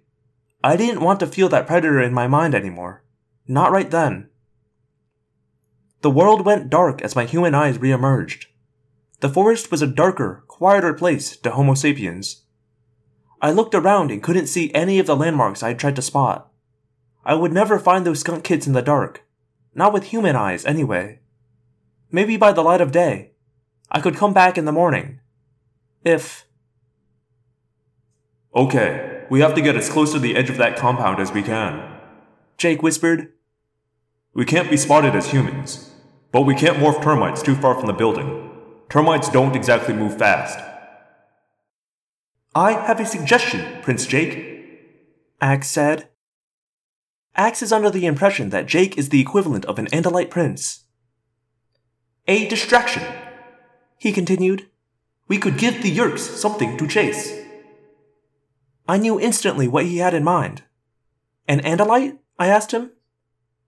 The Yeerks would not be able to resist, he said. You could end up very dead that way, Marco said. No, Axe, Jake said. We need you inside. There may be Yeerk computers in there. We need you. But a distraction isn't a bad idea. Jake looked at me. Anyone want to volunteer? It would probably be safer than going inside. He was offering me a way out, a way to avoid having to become a termite. I should have said yes. I wanted to say yes. But I couldn't do it. I couldn't take the easier way out. Okay, we draw straws. All except Axe. He goes in, regardless. Jake pulled up 4 strands of tall grass. He shortened them to about 6 inches. Then he took one and shortened it further. Short straw plays tags with the Yeerks. He concealed the bottoms of the straws in his fist. Next time, let's play some other game. Marco said as he drew a straw. Yahtzee, maybe. I don't like games that involve life and death. One after the other, we drew a straw. A long straw. I looked carefully at the straw in my hand. Yes, it was a long one. Jake looked shocked. He held the short straw. We were all shocked. Somehow it just seemed automatic that Jake would be there with us. Marco grinned. Sooner or later we have to try a mission without you, oh great and fearless leader.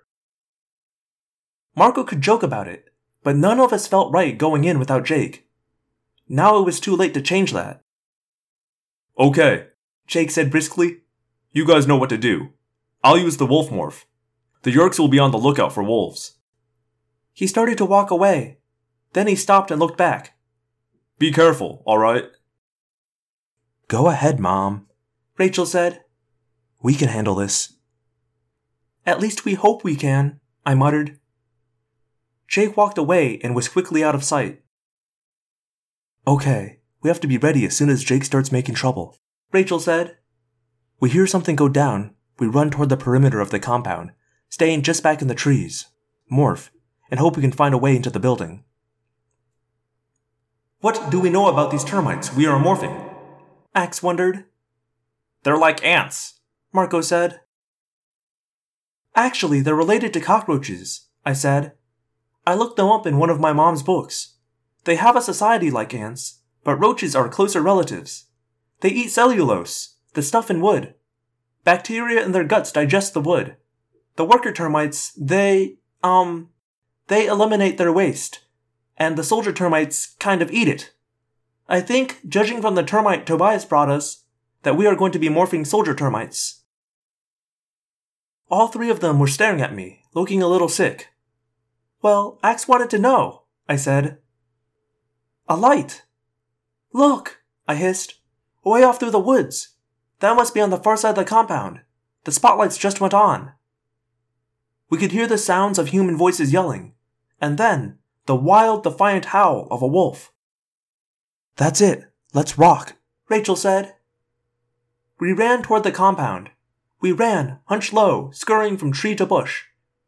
Then, as we still got closer, we dropped down and crawled on all fours. I heard shouting and the eerie zap of Dracon beams being fired. I hope he's okay, I whispered. I didn't think anyone could hear me, but Axe said, Prince Jake is very smart. He will be fine. Do you guys think we're close enough now? Marco wondered. We were closer than we had been the day before, just a few feet from the edge of the clearing. All of us hunched down behind one large tree trunk. Even Axe, which, in his normal state, is awkward for him. We huddled close, like some big group hug. When we morphed, we would become tiny, and even a few feet between us would seem like a mile. Time to go termite, Rachel said. She had her arm around my back. I was already sick with fear, afraid for Jake, afraid for my friends, afraid of the very thing I was about to become. Can I just say this sucks? I muttered. Amen, Marco agreed. We were shoulder to shoulder. My head touched his. And then, as my very bones rattled and my teeth chattered from fear, I began the process that would dissolve my bones and melt away my teeth. Down, down, down. Falling. Falling forever. It was like I had jumped off the Empire State Building and was falling. Yet, even though I fell, I never quite hit the ground. I was going from a girl of less than 5 feet to an insect less than 1/4 of an inch long. I was becoming something that could have crawled inside my own ear. Already, the others who had seemed so close seemed to be a long way off. With my eyes still mostly human, I could see Rachel's face lose its features and bulge out. I saw the monstrously big mandibles spring like black, sideways tusks from her mouth. And then my eyes went dark. I was blind. And I was glad. Chapter 12. I couldn't see, but I could feel the antennae as they extruded from my forehead. I couldn't see, but I could feel the extra set of legs growing from my sides. I could sense, rather than see, that my head was huge compared to the rest of my body. I could sense that I had a swollen abdomen. I could feel the massive pincers where my mouth had been. I wanted to scream. I wanted to scream so badly, but I no longer had a voice. I no longer had a tongue. I was less than 1/4 of an inch long. I was as long as any 2 or 3 letters on this page. Grains of sand were the size of bowling balls to me. With my wildly waving feelers, I could sense a huge, long shaft, like a fallen log. It was over my head. I slowly realized that it was a single pine needle. I waited for the termite's instincts and mind to suddenly surge within my own.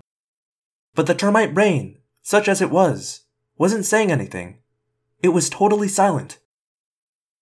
My senses brought me almost nothing. I was blind. I could feel vibrations from sound, but they were vague. The termite's sense of hearing was not as good as its relative, the cockroach. I knew. I had been a cockroach. All I had was a sense of smell, or something like smell, that came from my antennae waving in the air. "Everyone okay?" I asked shakily. I desperately wanted to talk to someone. Anyone. I needed to know the others were alive. "Yeah," Rachel answered. "I guess I am okay. It's just that I can't see anything." "Termites are blind, except for the queens and kings," I said.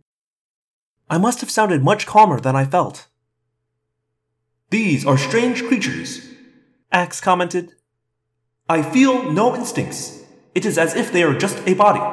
A machine."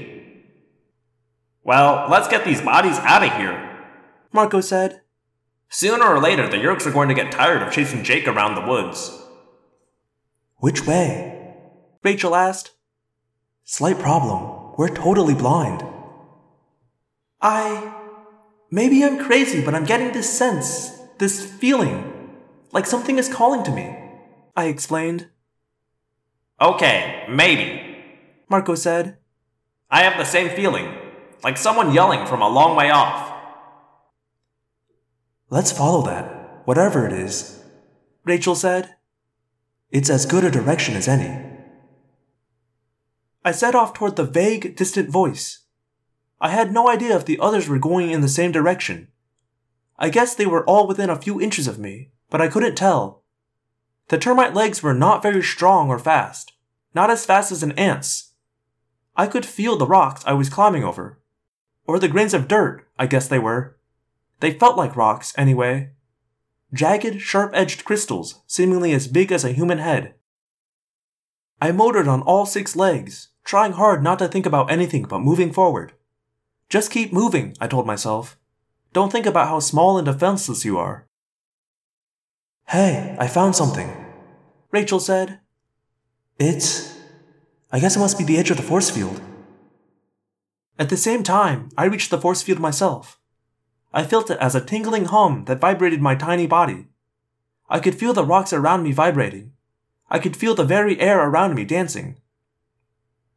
"At least we're going in the right direction," Marco pointed out. I moved closer to the invisible wall of snapping, humming power. Suddenly, I realized my legs were just motoring away, but I wasn't going anywhere. "We will have to dig under it," Axe said. "It will stop at the top layer of dirt."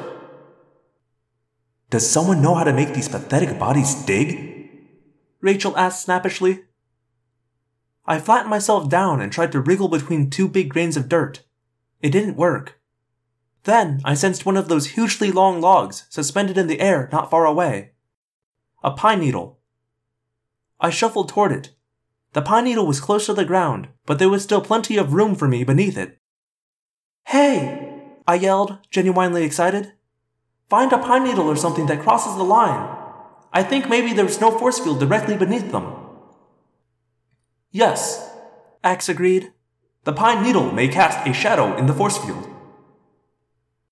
I reached up for the pine needle with my antennae and felt my way along beneath it. I could feel the tingly edges of the force field on either side of me, but the pine needle did cast a sort of shadow, and within that shadow, I could squeeze through. "I'm through," I said. At the same time, I became aware that the vague, far-off voice I'd heard calling to me was much stronger. For a weird moment, I actually thought it was my mother's voice, and I wanted to go toward it. I moved my 6 legs and headed across the landscape of dirt boulders. I was sure where I was going now. I could hear the voice in my head. I could hear the call. My termite body seemed to be moving on its own now. It was like I was a passenger in a car that someone else was driving. Is everyone else through? I asked. Yes, Rachel said. She sounded distracted to me, like she was listening to someone else and didn't want me interrupting. But that was okay, because I didn't really want to talk to her either. I quickly covered the ground to the building. I didn't see that it was the building, you understand. I just knew. And the terrible thing is, I never even paused to wonder how I knew. What are we... Marco's voice. He didn't finish his thought. I didn't care. Guys? Rachel asked. The opening was just ahead. I knew it was there. I knew that other soldier termites would be guarding the entrance. I felt no fear. I clambered up from the dirt into the tunnel opening. Familiar smells. Smells I knew. Home. Home, my place. Where I was from and where I belonged. I smelled the other soldiers with my antennae. They touched me with their antennae, as I did to them. We were of the colony. The colony. Chapter 13. I raced swiftly down the tunnel. It headed upward at a sharp angle, but the angle meant little to me. I weighed practically nothing. A worker was ahead of me. It extruded a pellet of digested cellulose, wood pulp. I quickly gobbled it up. Within the wood pulp food there was messages, hormones passing through the colony, containing information, vague orders, indistinct yet powerful instructions. I was now caught up in a rush of workers off to obey the voiceless voice in their heads. Some were off to chew a new tunnel, others were off to the egg chamber to rotate the eggs. And I had my orders, too. I raced along the tunnels lined with chewed and digested wood pulp. Tunnels cut through the dried wood that supported the building. I felt side tunnels open on one side, then the next. A tunnel above. Air flowed faint, but fresh, actually creating a tiny breeze. There was no light. None. But it didn't matter because I was blind. I was blind, but I was not lost. What am I doing? An alien voice said. I ignored it. No! The voice cried. I had heard the voice before, but it came from far away, and it spoke a language I didn't understand. No, no, no! Let me go! I felt a queasy, sickening feeling inside me. But still, I powered down the tunnel, turning here, turning there, always moving toward a goal. There was a powerful smell. It was growing stronger and stronger. I went to it. I had to go to it. No, let me go! Let me go! Down the black tunnels, over and through the packed rush hour streams of workers, to the center, to the core, to the heart. Help me! Help me! The voice screamed. The voice. My voice. The faint, failing voice of the human named Cassie. Me. Me! Ah! Suddenly, I was Cassie again. I knew my name. I knew who I was. But it no longer mattered. The termite body was out of my control. A stronger will than mine was guiding it. The termite suddenly emerged into a vast open space. A space that in reality was no more than 2 or 3 inches across. And yet it felt like an auditorium to me. Suddenly, I knew who had seized control of the termite brain. I knew who had brushed my human mind aside. She was vast. Huge beyond belief. At one end, I sensed the termite head and useless, waving termite arms. From that small head and body, there extended a monstrous, pulsating sac, as big as a blimp. At the far end was a double row of sticky, slimy eggs, to be picked up and carried away by worker termites. The Queen. I was in the chamber of the termite queen. The Queen. I could feel her power. This was her world.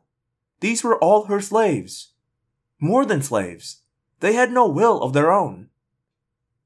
I knew who I was again, but I felt weak and pathetic. I was unable to control the termite body I was in. That body belonged to her. She had orders for me. Protect the egg-carrying worker termites. The orders came in smells and vague feelings, but they were impossible to refuse. "Rachel!" I called. "Marco! Axe!" It was Rachel's thought-speak voice. Oh no! No! "Rachel, it's the Queen! She's controlling you!" I said. "I can't. My body. It just..." Marco, can you hear me? Marco! "She's got me! I can't say no! I can't stop!" he cried in anguished response. My own body motored away on its 6 legs. I fell in step behind 2 workers. Each was carrying one of the gooey, precious eggs. I had to protect them. There might be enemies. We walked along the grotesque length of the Queen, toward her head. Ants. They were the enemy. Sometimes they came. Sometimes they poured down the tunnels, looking for the eggs, to carry them off for food. Sometimes they attacked the Queen herself. The soldiers fought them. The soldiers sometimes died fighting them. "The Queen," Rachel's voice said. "The only way. Destroy the Queen." It was like an electric jolt in my mind. Get rid of the Queen. Yes, the only way. They wouldn't be expecting that. There would be no one to stop me.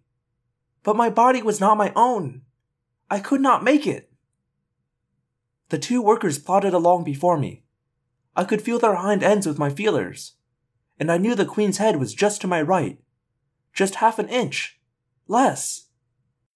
The Queen's head. Feelers. Eyes. Like an ant. One chance. Focus.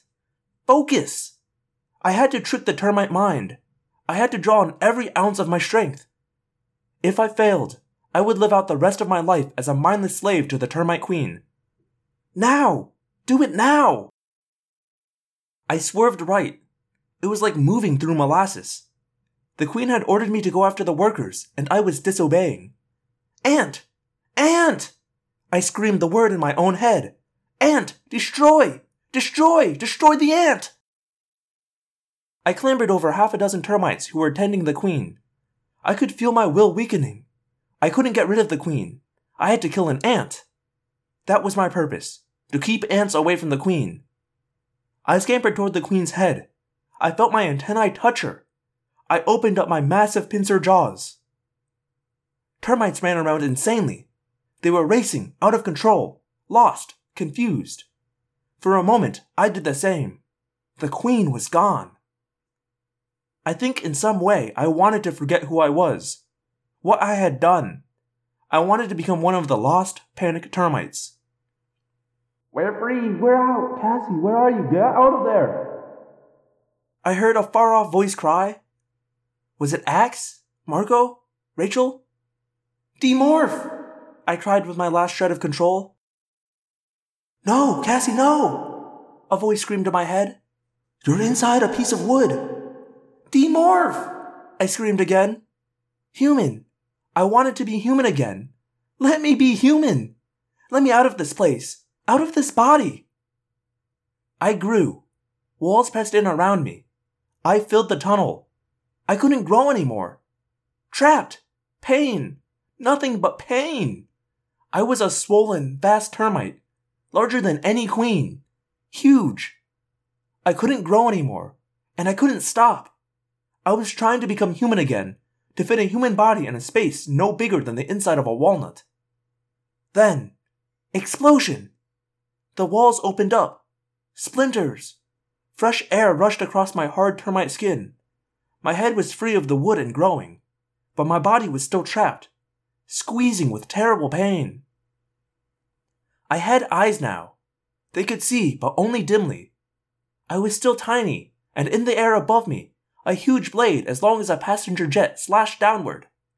The wood splintered again, and my body was free. I grew and grew. Arms, legs, my own head. I was on my knees on a wooden floor. Marco and Rachel stood over me. Axe had used his tail to slice open the wood. They had all escaped the colony. They had demorphed. It was dark in the room, but there were glowing red and green indicator lights. And there was a computer monitor showing neat screensaver triangles floating and reforming. "Are you okay?" Rachel asked me. She bent down and put her hand on my shoulder. I gave her a hug. Then, just as suddenly, I pushed her away.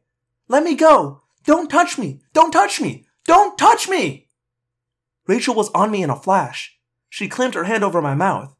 Marco grabbed my ankles and held them still. "Cassie!" Rachel hissed. "Shut up! We're inside the Yeerk building. We're in a side room, but we can hear people in the next room." I was beyond caring. I struggled and fought and tried to scream. Axe, whatever you can do with that computer, do it. Marco whispered urgently. Rachel and Marco held me pinned against the floor. And slowly, very slowly, my bunched muscles relaxed. I stopped fighting. "Are you okay now?" Rachel asked me. Okay? I would never be okay again. But I nodded my head anyway. Rachel took her hand away from my mouth. "It's over, Cassie," Marco said. "You saved us. It's over. And we have other problems now." "I'm good," I said. "I'm fine." But my skin was crawling. Evil, terrible memories were crowding in on me. "I have access," Axe said. "Accessing. Marco or Rachel, I need a human to help me understand the meaning of what I am seeing here." Marco climbed up off the floor. Rachel stayed with me. She was stroking my hair like my mom would have done if I had a nightmare. It was hard to think of Rachel as being nurturing, but she did the right thing. I heard sounds in the next room. Human voices. And Hork-Bajir speaking their weird mix of their own native tongue and human speech they learned for duty on Earth.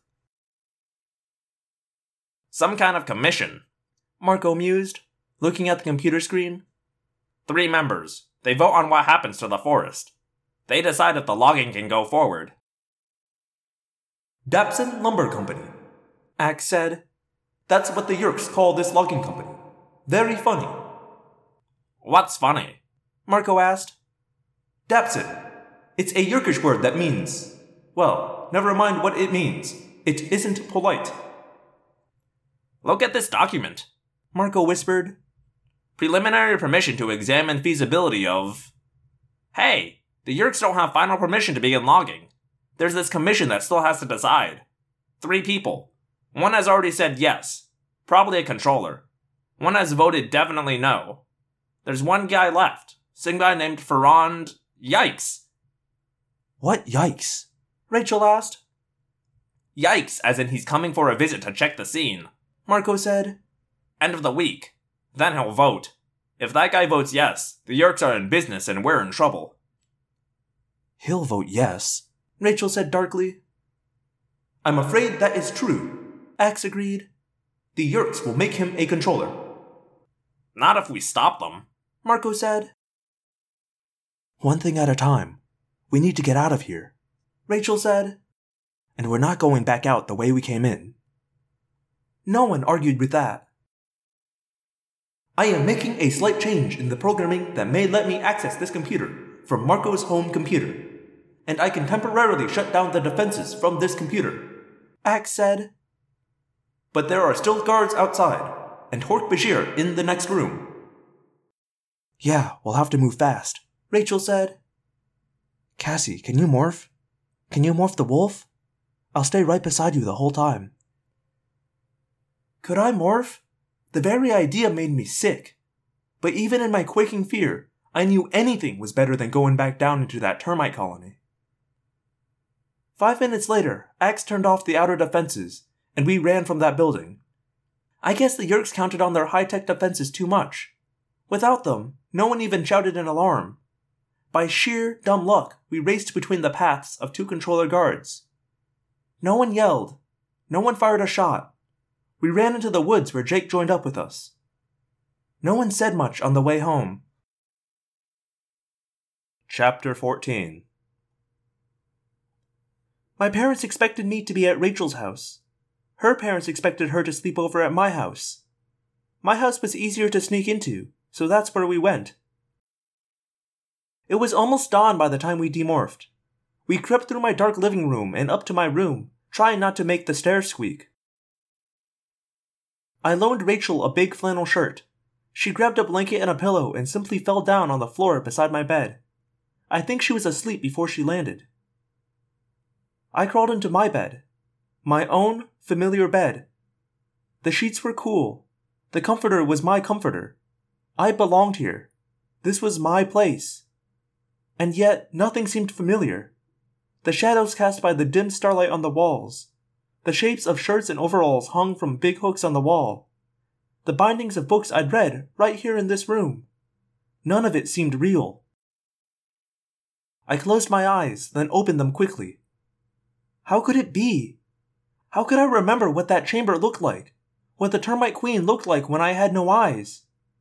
But still, I remembered it all. I saw the chamber, dug from the rotted wood by hundreds of workers. And I saw the huge queen. I felt my pincers. I hadn't just destroyed her. I had destroyed the entire colony. I had done it to save myself and my friends. I wanted to throw up, but I would have to get out of bed and run to the bathroom, and I felt like I never wanted to leave that bed again. I love animals. I've been raised all my life around them. I love nature, but what did I really know about it? I have been more animals than many people ever see in a lifetime. I have flown with the wings of an osprey. I've raced through the ocean in the body of a dolphin. I've seen the world through the eyes of an owl at night and smelled the wind with all the keen senses of a wolf. I've flown upside down and backward in the body of a fly. Sometimes I go out into the far fields at night and become a horse and run through the grass. And everything I've been, every animal, is either killer or killed. In a million battles all around the world, on every continent, in every square inch of space, there was killing. From the great cats in Africa that cold-bloodedly searched out the young and weak gazelles, to the terrible wars that are fought out in anthills and termite colonies. All of nature was at war. And, at the top of all that destruction, humans killed each other as well as other species, and now those same people have been enslaved and destroyed by the Yeerks. Nature at its finest. Cute, cuddly animals who slaughtered to live. The color of nature wasn't green. It was red. Blood red. I realized tears were running down my cheeks and soaking my pillow. I would have cried out loud, but I didn't want Rachel to wake up. I would have screamed, but my parents would have come running. And what could I have told them? Lies. More lies. Because in my world, I too was prey. The Yeerks were hunting me. I was scared. I was alone. I didn't know what was going to happen to me. And then I thought of the lost skunk kids. Unlovable little creatures to most people, but they were scared and alone too, if they were still alive. I guess I fell asleep eventually because I dreamed. It wasn't a nightmare though. It wasn't even about the termite world. I was a mother. In my dream, I was a mother looking for her babies. I searched everywhere, even though I was hurt and in pain. At last, I found them, and, in my dream, they snuggled next to me. When I woke up, the dream quickly evaporated, but it left behind a feeling of peace. The sun was high in the sky. It was 10:15 in the morning. Late. Rachel had already showered and dressed. "I can't believe you slept so well," Rachel grumbled. "I had a seriously bad nightmare. Look, I gotta get home. Are you okay?" "Sure," I said, rubbing the sleep from my eyes. "I mean, you know, last night and all. It wasn't like I was having some kind of breakdown or anything. It's just, you know, it creeped me out." "Tell me about it," Rachel agreed. "But it's really no big deal if you think about it, Cassie. Termites get killed all the time. They were just termites. Bugs." "Yeah." She left. I don't know if she really had to get home, or if I made her uncomfortable. Rachel isn't usually a huggy kind of person, Having to treat me like a baby probably gave her the willies. My mom was at work. My dad was off somewhere, I guess, because his truck was gone. I made some toast and drank some orange juice. Then I ate a piece of leftover veggie pizza. I felt restless and weird, like I was on the edge of something. Like life had gotten unbalanced since that day before. Rachel's right, I said out loud, just to hear a voice. They're bugs. Termites. And besides, I got away in the end. I walked outside to feel the sun on my skin. My human skin. Without thinking too much about it, I went into the barn to the refrigerator we used to store perishable food for the animals. I took out a frozen grasshopper and stuck it in my pocket. And then I headed toward the edge of the forest. "Hey, Cassie," a thought-speak voice said as I crunched noisily through the woods. "What's going on?" I looked up and saw Tobias go skimming by. He flared, turned on a dime, and landed on a branch. He dug his ripping talons into the soft bark. "Not much," I said. "I heard it was pretty bad last night." "Yeah? Who did you talk to?" "Axe. Who else? He was definitely weirded out by the whole thing." I stopped walking. It was something in the way he said weirded out. "Tobias, who else did you talk to?" "Maybe Marco," he said. "And Marco told you I went nuts, right?" "Actually, the word he used was insane. Also, Looney Tunes. And wacko. But he meant it all in the nicest way possible." I laughed bitterly. "Well, I guess I did go a bit wacko," I said. "Welcome to the club," Tobias said. "None of us are going to come through all of this completely normal. You know that. Too much fear." "Well, I'm pretty sick of it," I said. "I had to destroy the termite queen. I know she was just a bug. But you know, who am I to decide it's okay to kill one animal and not another? Here I am, the big Earth Mother, tree hugger, animal lover, as Marco would say. And when it gets down to it, I'm just like... "Just like me?" Tobias asked. "Just like any other predator," I said lamely. "You feel bad because you had to kill the queen in order to survive." "I shouldn't have been there. It's their world, not mine. Those little tunnels and a rotten piece of wood, that's their whole universe. I invaded it. And when they got in my way, I reacted. Who does that remind you of?" "Look, you are not a Yeerk, and termites are not human beings," Tobias said. "There's no comparison." I didn't bother arguing. "Look, I have to morph. There's something I need to do." "What?" I sighed. "It's something stupid, alright? There's this mother skunk we have who's injured. She has a litter of kids who are going to die. I think I know where they are, more or less, but I can't get there walking like a human." For a moment, Tobias said nothing. "Skunk kids? Near the edge of the Yeerk lodging compound?" "Yes." "I can show you where they are." For a frozen moment of time, I refused to understand what he just said.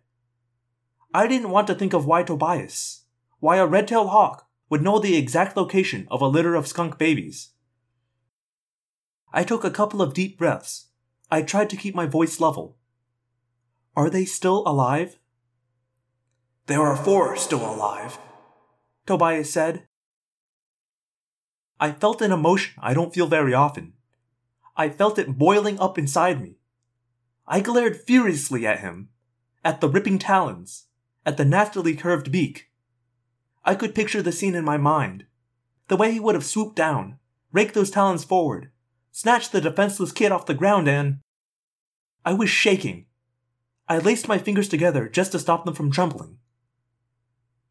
"I'm going to save what's left of them," I said. My voice didn't sound like my voice. "I'll help you," Tobias said. Chapter 15. I used my osprey morph and flew behind Tobias as he led me directly to the spot I had seen the night before. I carried the frozen grasshopper in my talons. I didn't ask Tobias any questions, and he didn't say anything. He pointed out the almost invisible entrance to the skunk's lair, and then he flew away.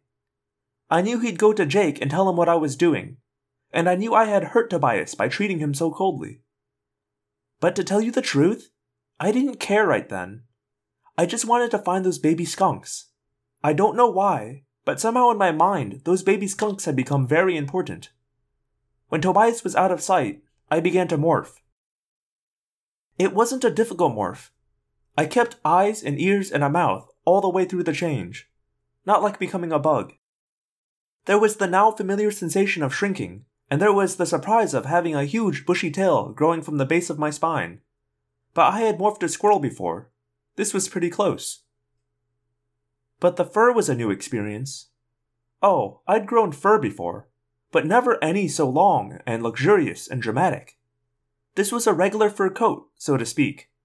Mostly black, but with an impressive swipe of white down my back and into my tail. The senses of the skunk were nothing dramatic.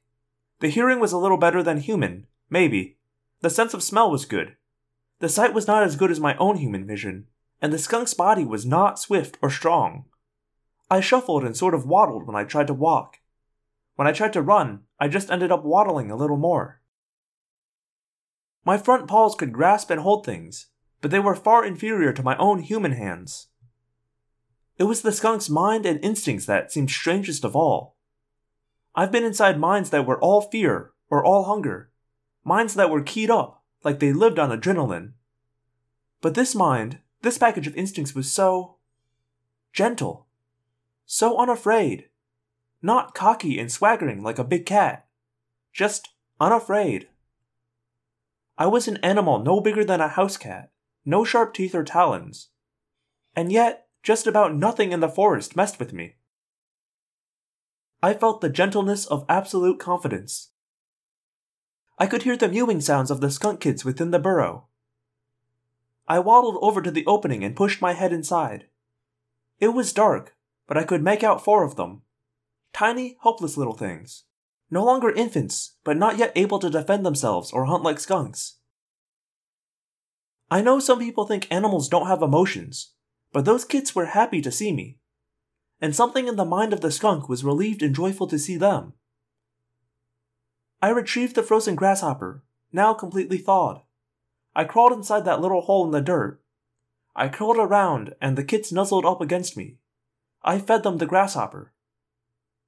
I knew I only had 2 hours in morph, but even though I had gotten up a few hours earlier, I suddenly felt very sleepy.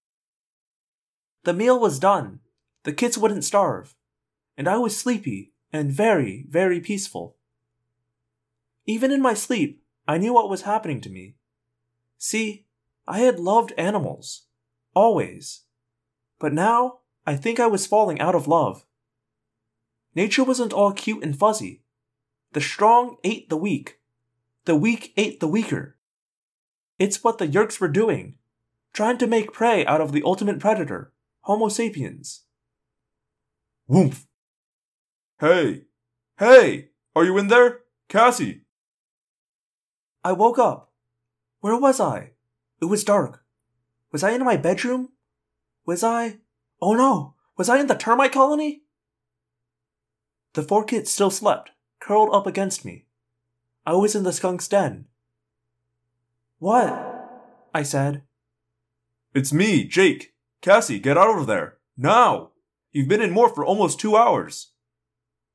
That woke me all the way. I shot out of the burrow and instantly began to demorph. Jake was standing there with Marco.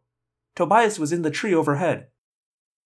I've seen Jake mad before, but I'd never seen him this mad. What did you think you were doing? He yelled, without even waiting for me to become human. You were 10 minutes away from spending the rest of your life as a skunk. I fell asleep, I said. My mouth wasn't formed yet. Are you out of your mind?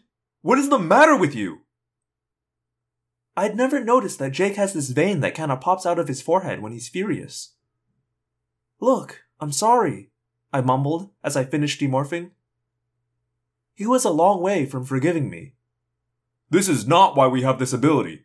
We are not trying to save every lost skunk in the world, Jake ranted. We are an army. A small, weak, pathetic, outnumbered army. We have exactly 6 members. Tobias has already been trapped in Morph. But he was trapped fighting the Yeerks. I can't believe you would nearly get yourself trapped in Morph over some skunks. Marco stepped in and put a hand on Jake's shoulder and kind of pulled him back. Look, it's okay, Jake. She's okay. Thanks to Tobias, Jake snapped. No thanks to her. I didn't know what to say. I was too shocked. And to be honest, I was pretty horrified by what I'd almost done. Marco, Tobias, take a walk, okay? Jake said. Then he turned and stood with his face just inches from mine. I know you had a real bad experience last night. I've been there. I've had the nightmares. I know what's going on in your head right now. I'm fine, I muttered. Just shut up and listen to me, he said. But the anger was gone now. I care about you, Cassie. We all do. And we all need you. To win? I said. You need me to fight battles? What if I don't want to fight any more battles? What if I've had enough? I've done enough. You've done far more than enough. 100 times more than enough. But the Yeerks are still here. I shrugged. The strong eat the weak, I said. It's part of nature. Humans always win. Other animals always lose. Maybe it's our turn to lose. Jake nodded. This isn't about some race called humans. It's about people we know. People we see every day. My brother Tom is one of them. So why don't you go tell Tom it's okay that he's a slave of the Yeerks, because it's our turn to get hammered. He turned and walked away. Jake? He stopped. Jake? My dad will have the skunk mother ready to be returned here in a day or so. I'm not going to just abandon these kids. He put his hands on his hips and glared at me. You can't stay in Morph that long, and you know it. I know, but I have to make sure no predators come around, and I have to get them food, and I have to morph at least some of the time so they can imprint on their mother here in the wild. Look, I know it seems stupid to you and Marco, and probably everyone, but I have to do this. I'll watch them, Tobias said. I'd forgotten how good hawk hearing is. Tobias will keep watch. We'll work something out, Jake said. We'll save the lousy skunks. After all, it's not like we have anything else to do, aside from saving the world. Thanks, Jake, I said. And, sorry, I didn't mean to scare you. I'll be okay now, I think. He smiled his slow smile. I'll be okay too, Cassie, as long as you're around. From a little ways off to our left, I heard Marco make a loud gagging sound. It made me laugh. I must have been feeling better to be able to laugh. Chapter 16. Well, this is more than slightly insane, Marco said. It was later that same day, Sunday evening. We were all gathered around the skunk's den. We're going to raise little stinky skunk babies? What's so insane about that? Rachel asked sharply. Good old Rachel. She thought it was ridiculous too. But she's my best friend and always backs me up. They're skunks, Marco said, looking from Rachel to Jake to Axe, like he was the only normal person in a mental ward. They're cute, Rachel said, glaring at Marco and generally looking like a girl who never used the word cute. Ah, I see. Cute.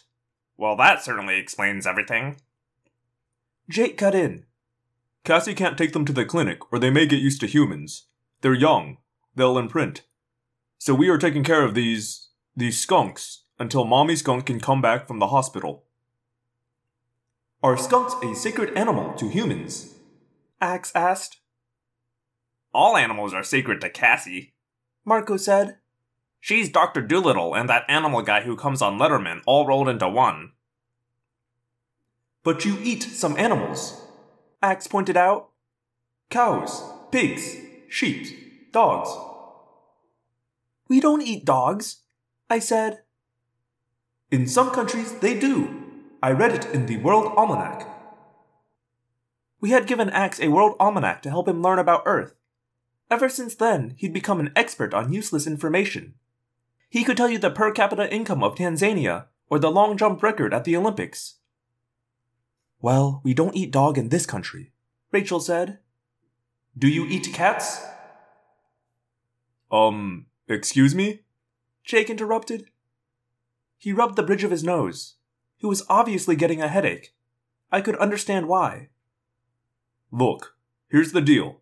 We are about 300 yards from the edge of the Yerk logging compound. They have sensors. They have guards. Tobias is up top keeping an eye out, so we're safe for now. But we can't get careless. Cassie, tell them what we want to do. Okay, while we're in school tomorrow and the next day, Axe and Tobias will protect the den. Axe will morph the mother skunk from time to time. Tobias will patrol from above. I'll bring Tobias frozen food so he doesn't have to hunt during that time. Ooh, lean cuisine frozen mouse entrees, Marco teased. I heard that, Tobias said from somewhere up above the treetops. I know, Marco said, grinning smugly. Then, after school and through the night, the rest of us will work shifts.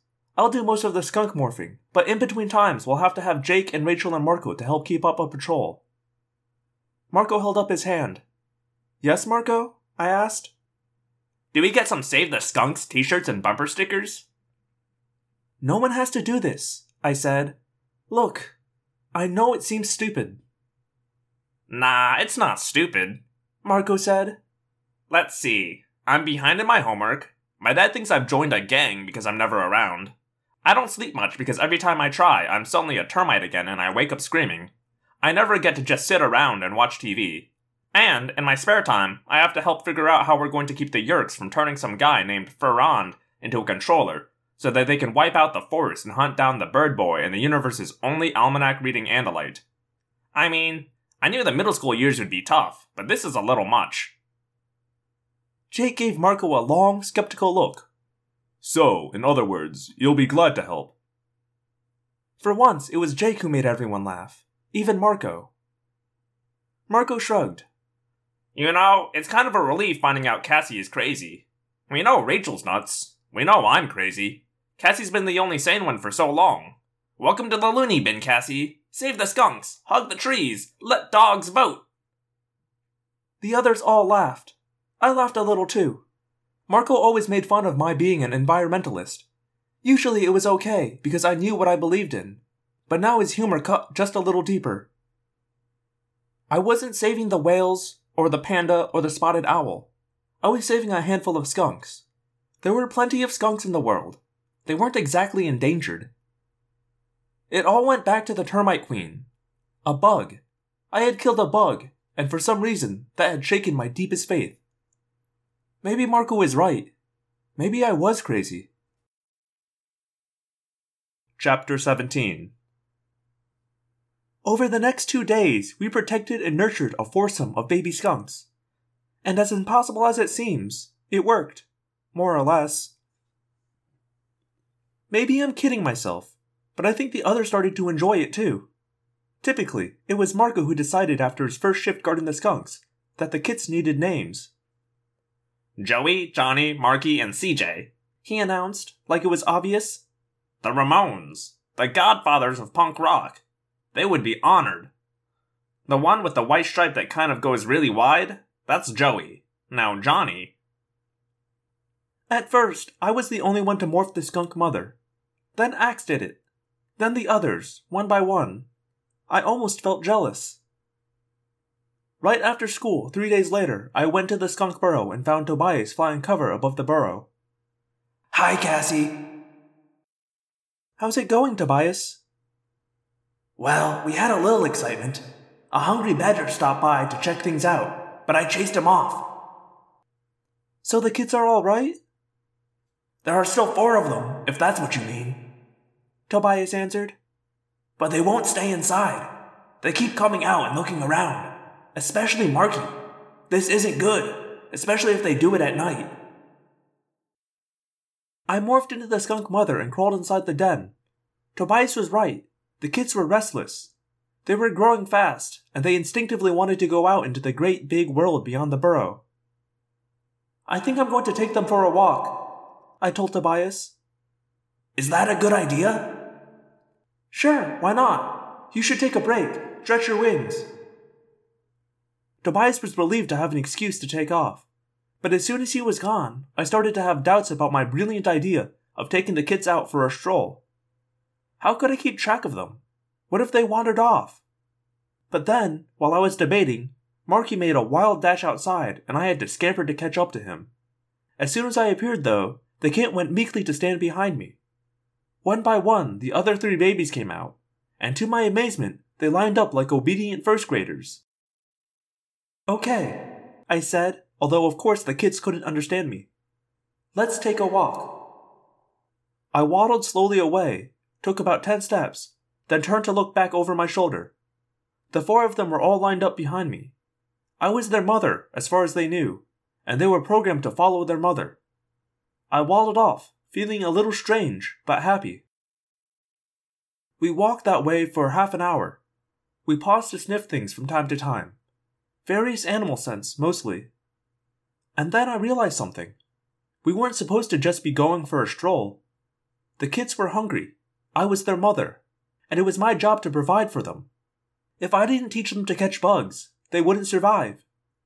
Skunks eat some plants, but they also eat crickets and mantises and grasshoppers and even shrews and mice. I stopped walking and looked back at my kits. 4 almost identical little balls of black and white fuzz. 4 curious little faces watching me, waiting to see what I was doing, eager to learn. I'd been feeding them thawed frozen grasshoppers and thawed mice I'd brought from the clinic, just as I'd been giving Tobias food since he was too busy to hunt properly. But these skunk kits couldn't be fed by humans all their lives. Suddenly, a crashing sound. Something rushing through the woods, careless, wild, noisy, and coming right toward us. I started to lead the kits back to the burrow, but the noise was getting closer. It was coming too quick. I tried to smell what it was, but the breeze was blowing the wrong way. Then, a dog! A wolf would have known better. A wolf would have seen the black and white fur and decided he had an appointment somewhere else. A bear would have known. Just about any wild animal knew better than to annoy an adult skunk. But this big happy dog was not wild. He lived with humans. He knew absolutely nothing about skunks. Without even thinking, I turned my back to the dog. I raised my tail in warning. The dog kept coming. Drool was dribbling from one side of his mouth, and his tongue was hanging out the other side, and he was having about as good a time as a dog could have. He was in the woods, and he had a bunch of little black animals to play with. The kids were still lined up. They were watching me intently. It almost made me want to laugh, if I could have. It was a big moment for them. They were about to learn why no sensible animal picked on adult skunks. I had no experience in spraying, but the skunk mind within my own knew exactly what it had to do. I aimed. I looked over my shoulder to judge the distance. I targeted that dog's face, and I fired. Just at the instant when I fired, I had the strangest sensation that I knew this dog from somewhere. But it was too late by then. Way too late. At a distance of 10 feet, the spray hit with the accuracy of a laser-guided smart missile.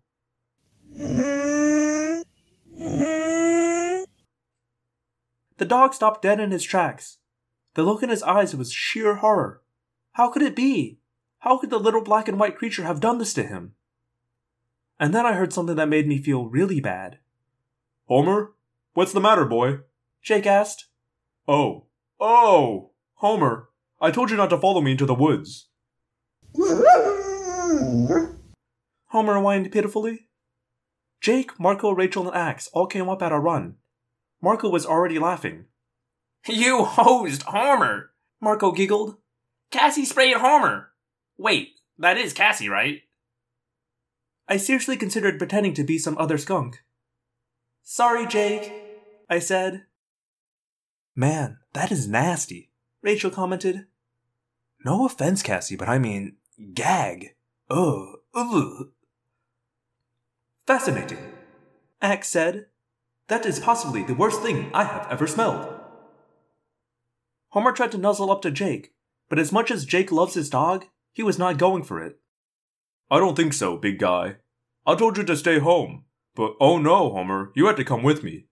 Now go home. Home, boy! Homer decided home might be a better place than the forest after all. He trotted off, tail between his legs. I believe the smell is causing me to become deranged, Ax said calmly. I may have to run away in panic. Take me with you, Marco muttered. Well, this is perfect, Jake said. Wonderful. My parents are going to so appreciate it when Homer gets back to the house, reeking of skunk. Man, let's move away from this spot, okay? I mean, geez, that's just awful. We moved away from the scene of the stink, back toward the den. I led the kids inside, where they seemed happy to curl up and sleep. It had been an exciting outing for them. I went back outside and demorphed. Homer will be okay if you bathe him in tomato juice and leave him outside for a few days, I said to Jake. Sorry. Not as sorry as Homer is, Jake said. But we have bigger problems. Look, Cassie, we came to find you and Tobias. That guy, Ferrand, Ax and Marco tapped into your computer at the logging camp. Yeah, Marco grinned. The Axeman knows his way around computers. Yeah, well, we found out something. Ferrand isn't coming this weekend. He's coming early. He's coming to cast the final vote on the logging in the forest. In fact, he'll be here in about an hour. We have an hour to make plans and get ready, Jake said. 1 hour. Less, since we have to get into position. Okay, what do we know? Marco asked. We know this Farron guy is the one who makes the final decision on the Yeerks going forward. We know he's not a controller, or he would have already voted to let the logging begin. We know the Yeerks won't leave it to chance, Rachel said. He's coming here to the site. They'll be ready to do an involuntary infestation. They have some slugs sitting in a vat right now, waiting to crawl into the man's ear. They may just try to persuade this human, Ax suggested. They prefer voluntary infestations, and if they can get this human to give them his vote, they may simply let him go. So what do we do? Attack? Rachel asked. Just storm in and mess everything up? Hey, shh, Tobias said. What? Rachel asked him. Don't you guys hear that? Even human ears should hear that. We all listened very intently. Then it came, carried on the breeze, the sound of diesel engines. Probably just our friends the Yeerks moving their heavy equipment around, putting it in nice, neat rows for the commissioner, Jake said. But then he thought it over and added, Tobias, you mind going up to take a look? Tobias flapped his wings and soared above the treetops and out of sight. Okay, back to business, Jake said. One way or the other, this Farron guy is the key. If he votes yes, the Yeerks can log in this forest. If he votes no, they can't. Not without attracting way too much attention. Assuming they let Farron live long enough to vote no, Rachel said. That's our job then, I suggested. We have to keep Farron alive and keep them from making him a controller. Everyone nodded.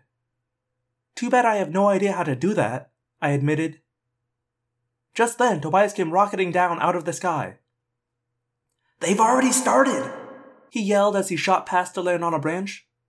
Started what? I asked.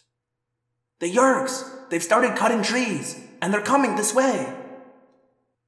Well, Jake said, I guess that settles the question of whether the Yeerks are going to infest this guy. They don't care what this guy sees when he gets here, Rachel said. They don't care about convincing him. The poor man already has a Yeerk slug with his name on it. You wouldn't believe how fast those machines can rip through trees, Tobias said, obviously shaken up. They're cutting trees like a farmer cuts wheat. And we have 1 of your hours to help this commissioner, Ax said. Then he focused his 2 stalk eyes on the skunk burrow. These small ones are right in the path of the loggers, if Tobias is correct. I expected Marco to make some snide remark about how no one cared about the skunks at a time like this. But to my amazement, he said, Hey, no one messes with the skunks. Those skunks are under official Animorph protection. He winked at me and gave me a mocking clenched fist salute. Save the skunks, Earth Sister! Marco is such a pain in the butt, but just when you think he's going to drive you crazy, he'll come through big time for you. Yeah, those are our skunks, Rachel said. No one messes with our skunks. Excuse me, hello? Jake interrupted. A plan? A plan, please? Well, I began. What? Jake asked me. I shrugged. If Ferrand is the key, we need to grab the key, right? Chances are they'll have to turn off the force field in order to get him into the camp. That's when we get him away from the Yeerks, no matter what it takes. Grab Ferrand, Marco said. Simple, elegant, and yet, given the Yeerk power and that compound of theirs, completely suicidal. I'm surprised at you, Cassie. Usually Rachel's the one to come up with a totally suicidal plan. You have a better idea? Jake asked Marco. We could go home and watch TV. I'll take that as a no. Jake rubbed his hands together. Okay then. We snatch this Ferrand guy as soon as he shows up. In the meantime, we have to slow down those tree-cutting machines. Rachel grinned. Cool. I felt sick. Chapter 18. There was only one way for a person to reach the Yeerk logging camp by car. They had to drive down the long dirt road that the Yeerks had cut through the forest. Jake wanted me to go with Tobias and see if we could spot Ferrand coming in. Jake made some quick decisions. He, Marco, Rachel, and Axe took off, leaving me with Tobias. I looked up ruefully at Tobias. You and me, I guess. I'm always glad to have you along, Tobias said. I began to morph into an osprey. It was my bird of prey morph, and the only thing I had that could keep up with Tobias in the air. Look, Tobias, this has been bothering me, and since, I want to get this off my chest. I'm sorry I got mad at you over the skunk kit. You were just doing what you had to do, I said. I could feel my bones thinning and hollowing out. Gray feathers began to paint their patterns on my arms. I could live off food you guys brought me, Tobias said. I don't have to hunt. Okay, then why do you? I asked, just before my mouth mutated into a beak. Because I'm not just a human. I'm also a hawk. Hawks hunt live prey. Would it be better if I let you do my killing for me? Is it more moral if I eat a frozen mouse you get from some supplier? Look, Tobias, I know all about how nature works. I know about predators and prey. It's just confusing. I mean, where does right and wrong come into it? Snowy white feathers were growing all down my front, replacing the fabric of my morphing suit. My feet were becoming pale gray talons. I don't know. I guess if I were running around killing animals I didn't intend to eat, that would be wrong. But hawks have a right to live, just as much as a mouse or a skunk. My human eyes were giving way to the incredibly amazing hawk vision. There was some color distortion because these eyes were adapted for seeing through water. The osprey eats fish. Nature designed them to see fish, even below the shimmering surface of a lake or river. Ready to fly? Tobias asked me. I flapped my wings a couple of times. Let's go, I said, trying to sound like Rachel.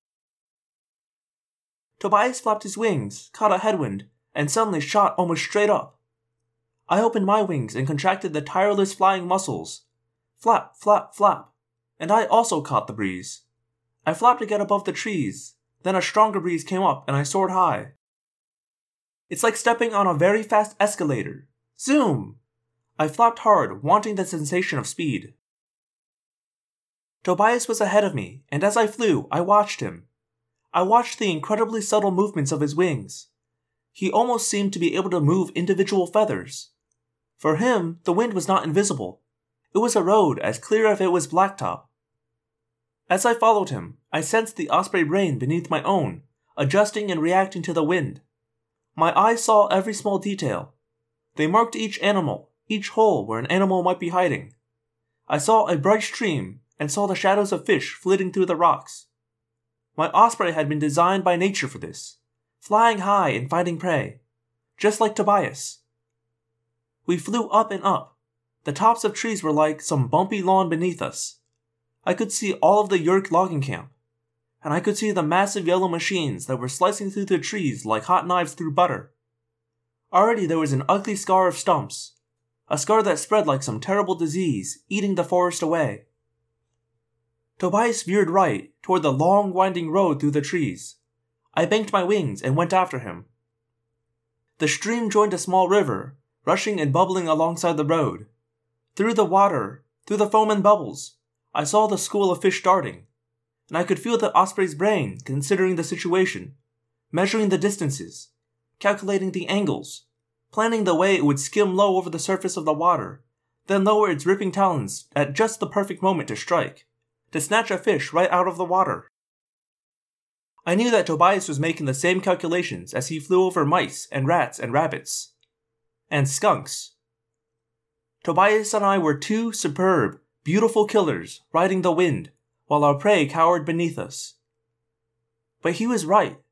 We had as much of a right to live as any of our prey, and we had been designed by millions of years of evolution to be predators. There, Tobias said. A jeep. I looked and saw the vehicle coming down the road. Then, with my amazingly acute hawk vision, I saw right through the windows, as though the glass were the surface of a stream. 3 guys, one driving, one beside him. There's one guy in the back seat, and he looks older. Yup, and the side of the jeep says Dapson Lumber. My guess is the driver and the other guy are controllers. The guy in the backseat is looking all around like he's very interested in what's going on. They'll reach the camp in a few minutes. As soon as we see how this Farron guy reacts, we'll know if he's already been made into a controller, I said. How's that? The Yeerks have gone ahead with logging, I explained. If Farron is still a true human, he'll be massively upset. If he's calm, he's already one of them. Good point, Tobias said. What do we do? I mean, if he's a controller already? I asked. I don't know. I guess we focus on attacking the logging operation itself. Really? You know what we'd do if he were a non-human controller? I asked. We'd go after him, and whatever happened, happened, right? You mean like a termite? Tobias asked dryly. Yeah, that's exactly what I mean, I said. Look, Cassie, you're a human, Homo sapien. Your job is to keep yourself and your species alive. That's all nature wants from you. That's the whole point of evolution. To survive. He sounded angry. We were following the jeep now, heading back toward the logging camp. It would happen in just a few minutes. In just a few minutes, Farron would see what was going on, and we would know what he truly was. One of us, or one of them. Survive, I said flatly. That's the law of nature, the number one law, and humans are a part of nature. Then so are the Yeerks, and we're no better than them. I guess we'll have to worry about that one later, Tobias said. Look. The jeep pulled to a stop in front of the Yeerk fortress. Farron flung open his doors and jumped out. I could easily see him waving his arms. Even from where I was, I could see the anger on his face. Then from the building there came a man. And yet, this man felt wrong. Even from up in the air, I felt a chill that seemed to emanate from him. Him, Tobias said. I knew instantly what Tobias meant. I only saw him once in human morph, but it's him, Tobias said. Visser 3. Visser 3. The leader of the Yeerk invasion of Earth. The only Yeerk in all the universe to have taken control of an Andalite body. The only Yeerk in all the universe with the power to morph. It shouldn't have surprised me that he would use a human morph. It made sense. And yet I felt a cold rage deep inside me at the sight. It wasn't logical, but I felt it just the same. He was a fake human. He was using human DNA and human form as part of his plan to enslave all of humanity. Visser 3, I said to Tobias. Yeah, he agreed. He looks so normal, except for the fact that he gives you the creeps. I have a bad feeling about this, I said. I don't think they're going to wait long. I think they're going to take Farron right away. Ferrand was walking toward Visser 3, still waving his hands wildly toward the heavy machinery that was chewing through the trees. Visser 3 was smiling. It was not a nice smile. Where are Jake and the others? Tobias wondered. Oh man, I said. This is going to happen real. All of a sudden, Visser 3 lashed out and slapped Ferrand across the face. The commissioner staggered back. He held a hand to his cheek. The two men from the jeep rushed and grabbed Ferrand's arms. Ferrand was an older man. He was helpless. Cassie, look! That's either Jake or there's some other tiger loose in these woods. I looked toward the clearing. Now I could see it. A huge orange-striped tiger was racing toward Ferrand. But he was too far away. It had all happened too suddenly. Jake wasn't in position. I didn't even know where the others were. Probably still morphing. It's up to you, I said. I adjusted my wings and aimed for Visser 3 and dove. Down, down, down. Faster and faster till my wings were vibrating and my bones were rattling from the speed. The target, Visser 3's human head, grew larger. Larger! Larger! I raked my talons forward. I flared my wings just enough to keep from overshooting, and I struck. I could feel my talons bite into his scalp, and then I was out of there, carried away by my own momentum. Ah! The Visser yelled. At the same time, Tobias hit one of the guys from the jeep. Tobias has more experience than I do. His aim is better. The guy he hit would be wearing an eye patch for the rest of his life. Yee-haw! Tobias cried. Ferrand broke free of his remaining captor and ran. Get him! Visser 3 yelled. Full alert! The uninjured guard went after Ferrand. He caught up easily and knocked him face down in the dirt. I saw Jake closing in fast, a black and orange streak. Looking past him, I saw that there was a second battle out by the edge of the forest. Two wolves, Rachel and Marco, were on the controllers operating the machines. The perimeter guards had come running, automatic weapons ready. Suddenly, as fast as a gazelle, Axe ran to help Rachel. The nearest guard turned to take a shot. Axe's tail flashed, and the controller no longer had a way to pull a trigger. Just beneath me, the other controller from the jeep kicked Ferrand, who was struggling to get up. That was too much for me. I wheeled in the air and went back for a second run. Cassie! Tobias cried a warning. The front door of the building flew open, and they began to spill out. A half-dozen human controllers, each armed. And worse. Far worse.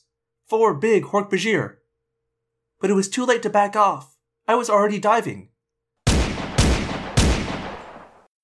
I heard the first 2 bullets go whizzing past me. I felt the third bullet hit my wing. It went straight through my right wing, and I tumbled from the air, suddenly as ungainly as a chicken. I fell. Helpless, I fell.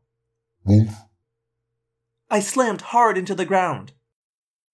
Dizzy and confused, I thought I saw Jake leap toward a Hork-Bajir warrior, but I couldn't be sure.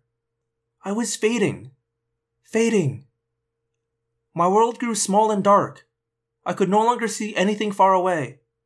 I could focus only on the ground right before me. An ant was marching by, carrying a dead bug. Maybe I was just imagining things as I sank into unconsciousness. Maybe my brain was making up things that weren't there. But I could almost have sworn that the ant was carrying the dead, dried-out husk of the termite queen. And then, everything went black. Chapter 19. I woke up in a sort of large box. It was dark, but not totally without light. There were small round holes drilled in the sides of the box. Air holes. I could see the commissioner, Ferrand, unconscious on the floor beside me. He looked old. He was mostly bald and had hair growing out of his ears. There was blood trickling from a shallow cut on his forehead. Turn on the perimeter defenses! Visser 3 yelled. I could hear him clearly. I was still an osprey, but ospreys have good hearing. It was strange being able to hear the Yeerk Visser's voice. We always encountered him when he was in his own stolen Andalite body. Then he communicated only in Thoughtspeak. You and you! Keep your eyes on that box! Visser 3 snapped. If anything, no matter how small, tries to get out of there, Destroy it! There is an Andalite bandit in that box, and there had better be an Andalite bandit in that box when this is over, or I'll destroy you both. Andalite bandit. That was me. Of course, if I didn't get out of the box, I would have to demorph eventually, and Visser 3 would see the truth, that I was a human. And I would have to demorph soon. My wing felt like it was on fire. The pain was terrible. Visser, the Andalite bandits have turned the heavy equipment toward us. Someone yelled. Then turn on the force field. But Visser, our own people will be trapped outside the force field. The Visser's voice suddenly became very quiet. A very dangerous kind of quiet. Did I just hear you question my order? No, Visser, I'm turning on the force field. Ferran moaned. He moved his head a little, then became quiet again. Okay, Cassie, think. Obviously, my friends were still fighting. They must be winning, or the Visser would not turn on the force field. They had seized control of some of the machines and turned them against this building. As soon as the force field went up, the heavy equipment would be useless. And time was on the side of the Yeerks. Visser 3 would have called in more help. The bug fighters full of fresh Hork-Bajir could be landing any minute. When that happened, all would be lost. We were done for. No! Think, Cassie! This was a game of predator and prey. This was war. What was the Yeerks' weakness? What did they need that I could take away? Ferran moaned again. Of course! I took a deep breath. I began to morph quickly out of the pain-racked osprey body, back to my own human morph. Morphing works on DNA, and DNA is not affected by injuries. My reconstructed human body would be normal. It was cramped in the box, with 2 humans in there. I was hunched over Ferran when his eyes fluttered open. I was already beginning my next morph. What the man saw was the face of a girl, but a face that was sprouting luxuriant black and white fur. He closed his eyes again. He would think it was all a dream, hopefully. Ha! I heard Visser 3 crow. The force fields have stopped them. Visser, the first bug fighters will land here in 15 minutes. Got them, Visser 3 said. This time I've got them. He was using thought speak. The Visser had demorphed. I focused all my thoughts. I knew what I had to do, but it was dangerous. I had to communicate with the Visser in thought speak, and I had to do it without giving him any hint that I was a human. No long conversation, monotone voice, as few words as possible, no images of any kind. Visser, I said, I'll kill the human. That was Visser 3's weakness. He needed Ferran alive. That was the pressure point. By threatening to kill Ferran, I threatened the Visser's plan. See, you can't make a controller out of a corpse. The Visser instantly understood. Everyone in this room, weapons on the box. Be prepared on my command to shoot the Andalite without hitting the human. It may be in any sort of wild, deadly animal morph. Do not let it escape. I got into position. The human me was scared, but the skunk me was perfectly calm.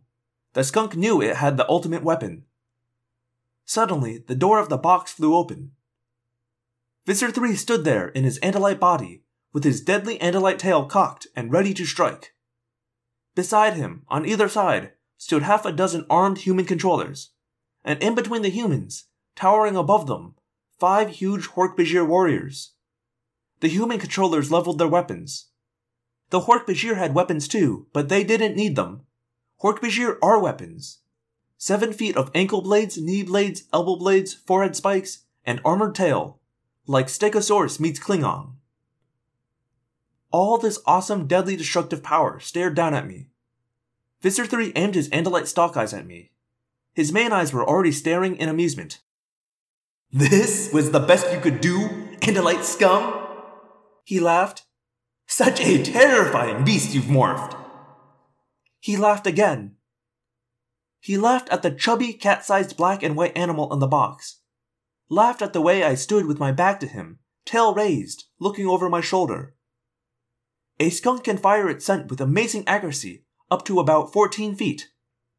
The Visser was only 6 feet away. Kill it. Visser 3 ordered coldly. But I fired first. Chapter 20. A skunk can fire its scent in 5 to 7 shots. I fired once and hit the Visser in the face. I fired again and hit the nearest Hork-Bajir on the left. Again and hit 2 human controllers. Again and again, all within about 3 seconds. Ah! Rangbagal! Stink! Arr! The Visser staggered back, blinded and reeling from the mighty stench. The human controllers covered their mouths with their hands. Some even dropped their weapons. The Hork-Bajir I was worried about. I didn't know if Hork-Bajir even had a sense of smell. Turns out they do. Turns out they have an excellent sense of smell. Too bad. The Hork-Bajir were the first to panic. One fired his Dracon beam wildly. Don't shoot, you fools! Visser 3 screamed. You'll hit the human! Or me! Actually, what they had hit was the floor. A big smoldering hole appeared in the wood.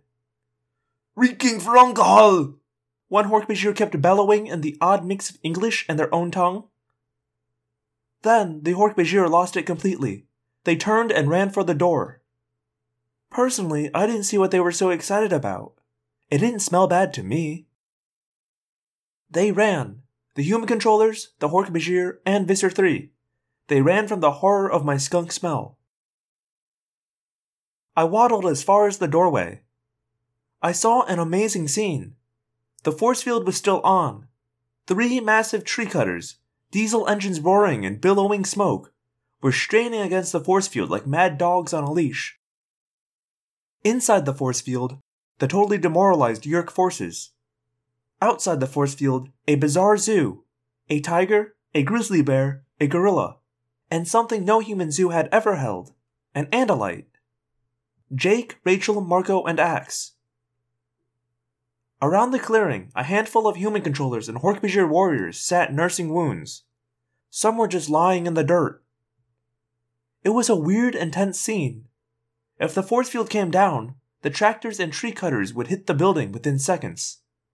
On the other hand, even though they were reeking of skunk smell and staggering and half blind, the forces inside the field were stronger than Jake, Rachel, Marco, and Axe. Of course, if the tree cutters hit the building, they would probably kill Ferrand. The Yeerks didn't want that. Neither did we, but Visser 3 didn't know that. What happened? Jake asked me in a private thought-speak whisper. I sprayed them, I said. They didn't like it. I'm pretty sure tigers can't normally smile, but I could have sworn Jake did. Jake must have privately told Axe what happened. Axe was the only one we could trust to speak to Visser 3. He was the only true Andalite. Visser, Axe said. It seems to me that we have a standoff. Don't try to bargain with me, fool! Visser 3 sneered. I have forces on the way. Axe nodded. I wonder how your blade ship will smell after you spread your newly acquired stench through it. The smell. It will go away, the Visser said. Visser, my human host has a memory of, one of the human controllers began to say. The Visser's tailblade snapped through the air. It pressed against the human controller's throat. A twitch would send the controller's head flying. Do not interrupt me, the Visser said calmly. You were saying? He said to Axe. The smell would go away in about 7 Earth days, if you were in open air, Axe said calmly. In a spacecraft? Airtight? Closed up? Cramped? You'll never lose the smell. Ever. However, thanks to Andalite chemical technology, there is a way to remove the stench. Let the human Ferrand go free. He is unconscious and hasn't seen what you are. Let him go. We'll give you the secret of neutralizing the stench, and we all walk away. I'll dispose of you myself, the Visser shrieked. Andalite filth! Visser, we both know how impossible it is to remove a smell once it gets into a spacecraft. You would need a full refitting at a major space dock. Your blade ship would be intolerable. Visser 3 just stood there. Just stood there and stared. His stalk eyes drooped a little. Get the human, he muttered to his Hork-Bajir. Visser. One Hork-Bajir moaned, clearly reluctant to go back where the smell was even stronger. This has not been a good day for me, Visser 3 said. Would you really like to feel as bad as I do? The two Hork-Bajir went back inside and very quickly reappeared, dragging Farrand. They dropped him in the dirt. Have one of your men drive him to the nearest human hospital. When he is safe, we will tell you the secret. And no tricks. We'll be watching. Axe rolled his stalk eyes skyward. Visser 3 followed the direction of his gaze and saw, high in the sky, a bird of prey with a rust-red tail. You do realize that one day I will have you all, Visser 3 said. With all your clever tricks, I will still find you. No, I don't think so, Axe said. We are sure to smell you coming. Chapter 21. The Yeerks drove Farrand to the hospital. Once we knew he was safe, Axe told Visser 3 how a certain kind of juice would help get rid of the skunk smell. The Visser was still screaming when we disappeared into the woods. The next day, Jake, Marco, Rachel, Axe, and I were able to bring the skunk mother back to her den. She waddled inside, and a few minutes later waddled back out, followed by Joey, Johnny, Marky, and CJ. They ignored the 4 humans and the Andalite completely. After all, Mother Skunk was back with her kits, and Mother Skunk wasn't afraid of anything. They grow up so fast, Rachel said as they shuffled and snuffled and waddled past us in single file. I guess the real Mother Skunk will give them different names, Marco said. He was joking, I think. Well, anyway, the forest is safe for baby skunks now, Jake said. Jake had morphed a housefly to spy on Farrand in the hospital. The commissioner was fine. The first thing he did when he regained full consciousness was make a phone call to say that he was voting against logging in the forest. In fact, according to Jake, Farrand swore he'd never ever even listened to another word from Dapson Lumber, and there was a good chance he'd press charges. It also seemed, according to Farrand, that even the animals of the forest had risen up against the loggers. He claimed that he himself had been visited by the spirit of a giant skunk with the eyes of a human girl. Have a good life, little skunks, Marco said to the skunk family, tiny furry little masters of the forest. Everyone was smiling and looking pretty pleased with themselves, but I was still confused. As we walked toward home back through the forest, Jake hung back with me, letting the others move ahead. You don't seem all that happy, Jake said. You miss being a skunk, Mommy? I smiled. No, yes, a little, but that's not it. So what's bothering you? I shrugged. Nothing makes sense to me. Tobias eats one of the skunk kids, then he helps save the rest. I killed the termite queen to save myself and my friends, then I feel bad about it. But when it came down to it again, I went after Visser 3 without hesitation. One minute, I was a rat being chased by guys with sticks. The next minute, I'm bringing dead rats to Tobias, who's guarding skunks he would normally have tried to eat. Somehow, it's part of the same big system. How does it all make sense? Jake looked like he was sorry he started the conversation. Boy, Cassie, I don't know. Okay, just tell me this. Am I a part of nature, so I should just live by the laws of nature? Kill to eat, kill or be killed? Or am I something different because I'm human? We walked in silence while Jake thought it over. I felt sorry for him. I know he'd rather have been discussing Spider-Man vs. Batman with Marco. Well, I think you're both, Jake said at last. You are the person who got rid of the termite queen. You're also the person who went out of her way to save a bunch of skunks. Just like Tobias ate a skunk kit one day, then saved them the next. That's not much help, I said. That just means humans are kind of in between. Still partly wild animals, doing whatever it takes to survive, and partly I don't know what. Maybe something more than the other animals. Well, I know one thing.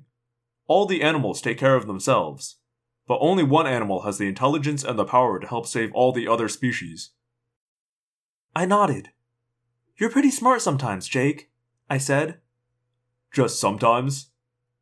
You're right. Only one animal can help save all the other animals. Only humans can do that. Of course, we have to save ourselves first. I sighed. It's still too complicated. I saw a shadow flash overhead. I looked up and saw Tobias. He dropped down into the trees and reappeared on a branch just up the trail. Hi, Tobias, I called up to him. Hi, Cassie. Hello, everyone. Hello. He was definitely feeling pretty smug about something. What's up, bird boy? Marco asked him. I've just been checking on our friends at the logging camp. They now have 2 entire truckloads of juice. They've made trip after trip for juice. They dug out a big pit in the ground and made a kind of swimming pool filled with the stuff. Visser 3's been in it most of the night and all morning. Judging by the way everyone is staying back, I'm guessing he still stinks. Plus, Tobias added with a slightly evil laugh, the Visser is now a very lovely, attractive shade of purple. Gee, that's too bad, Rachel said. I feel so sorry for him. Soon he may begin to suspect the truth, Axe said. Think maybe we should have told him the truth? That it's tomato juice, not grape juice, that washes away skunk smell? I asked. We all looked at each other and broke up laughing at the same moment. Nah, I didn't think so, I said. When I die, let the wolves enjoy my bones. When I die, let me go. When I die, let the wolves enjoy my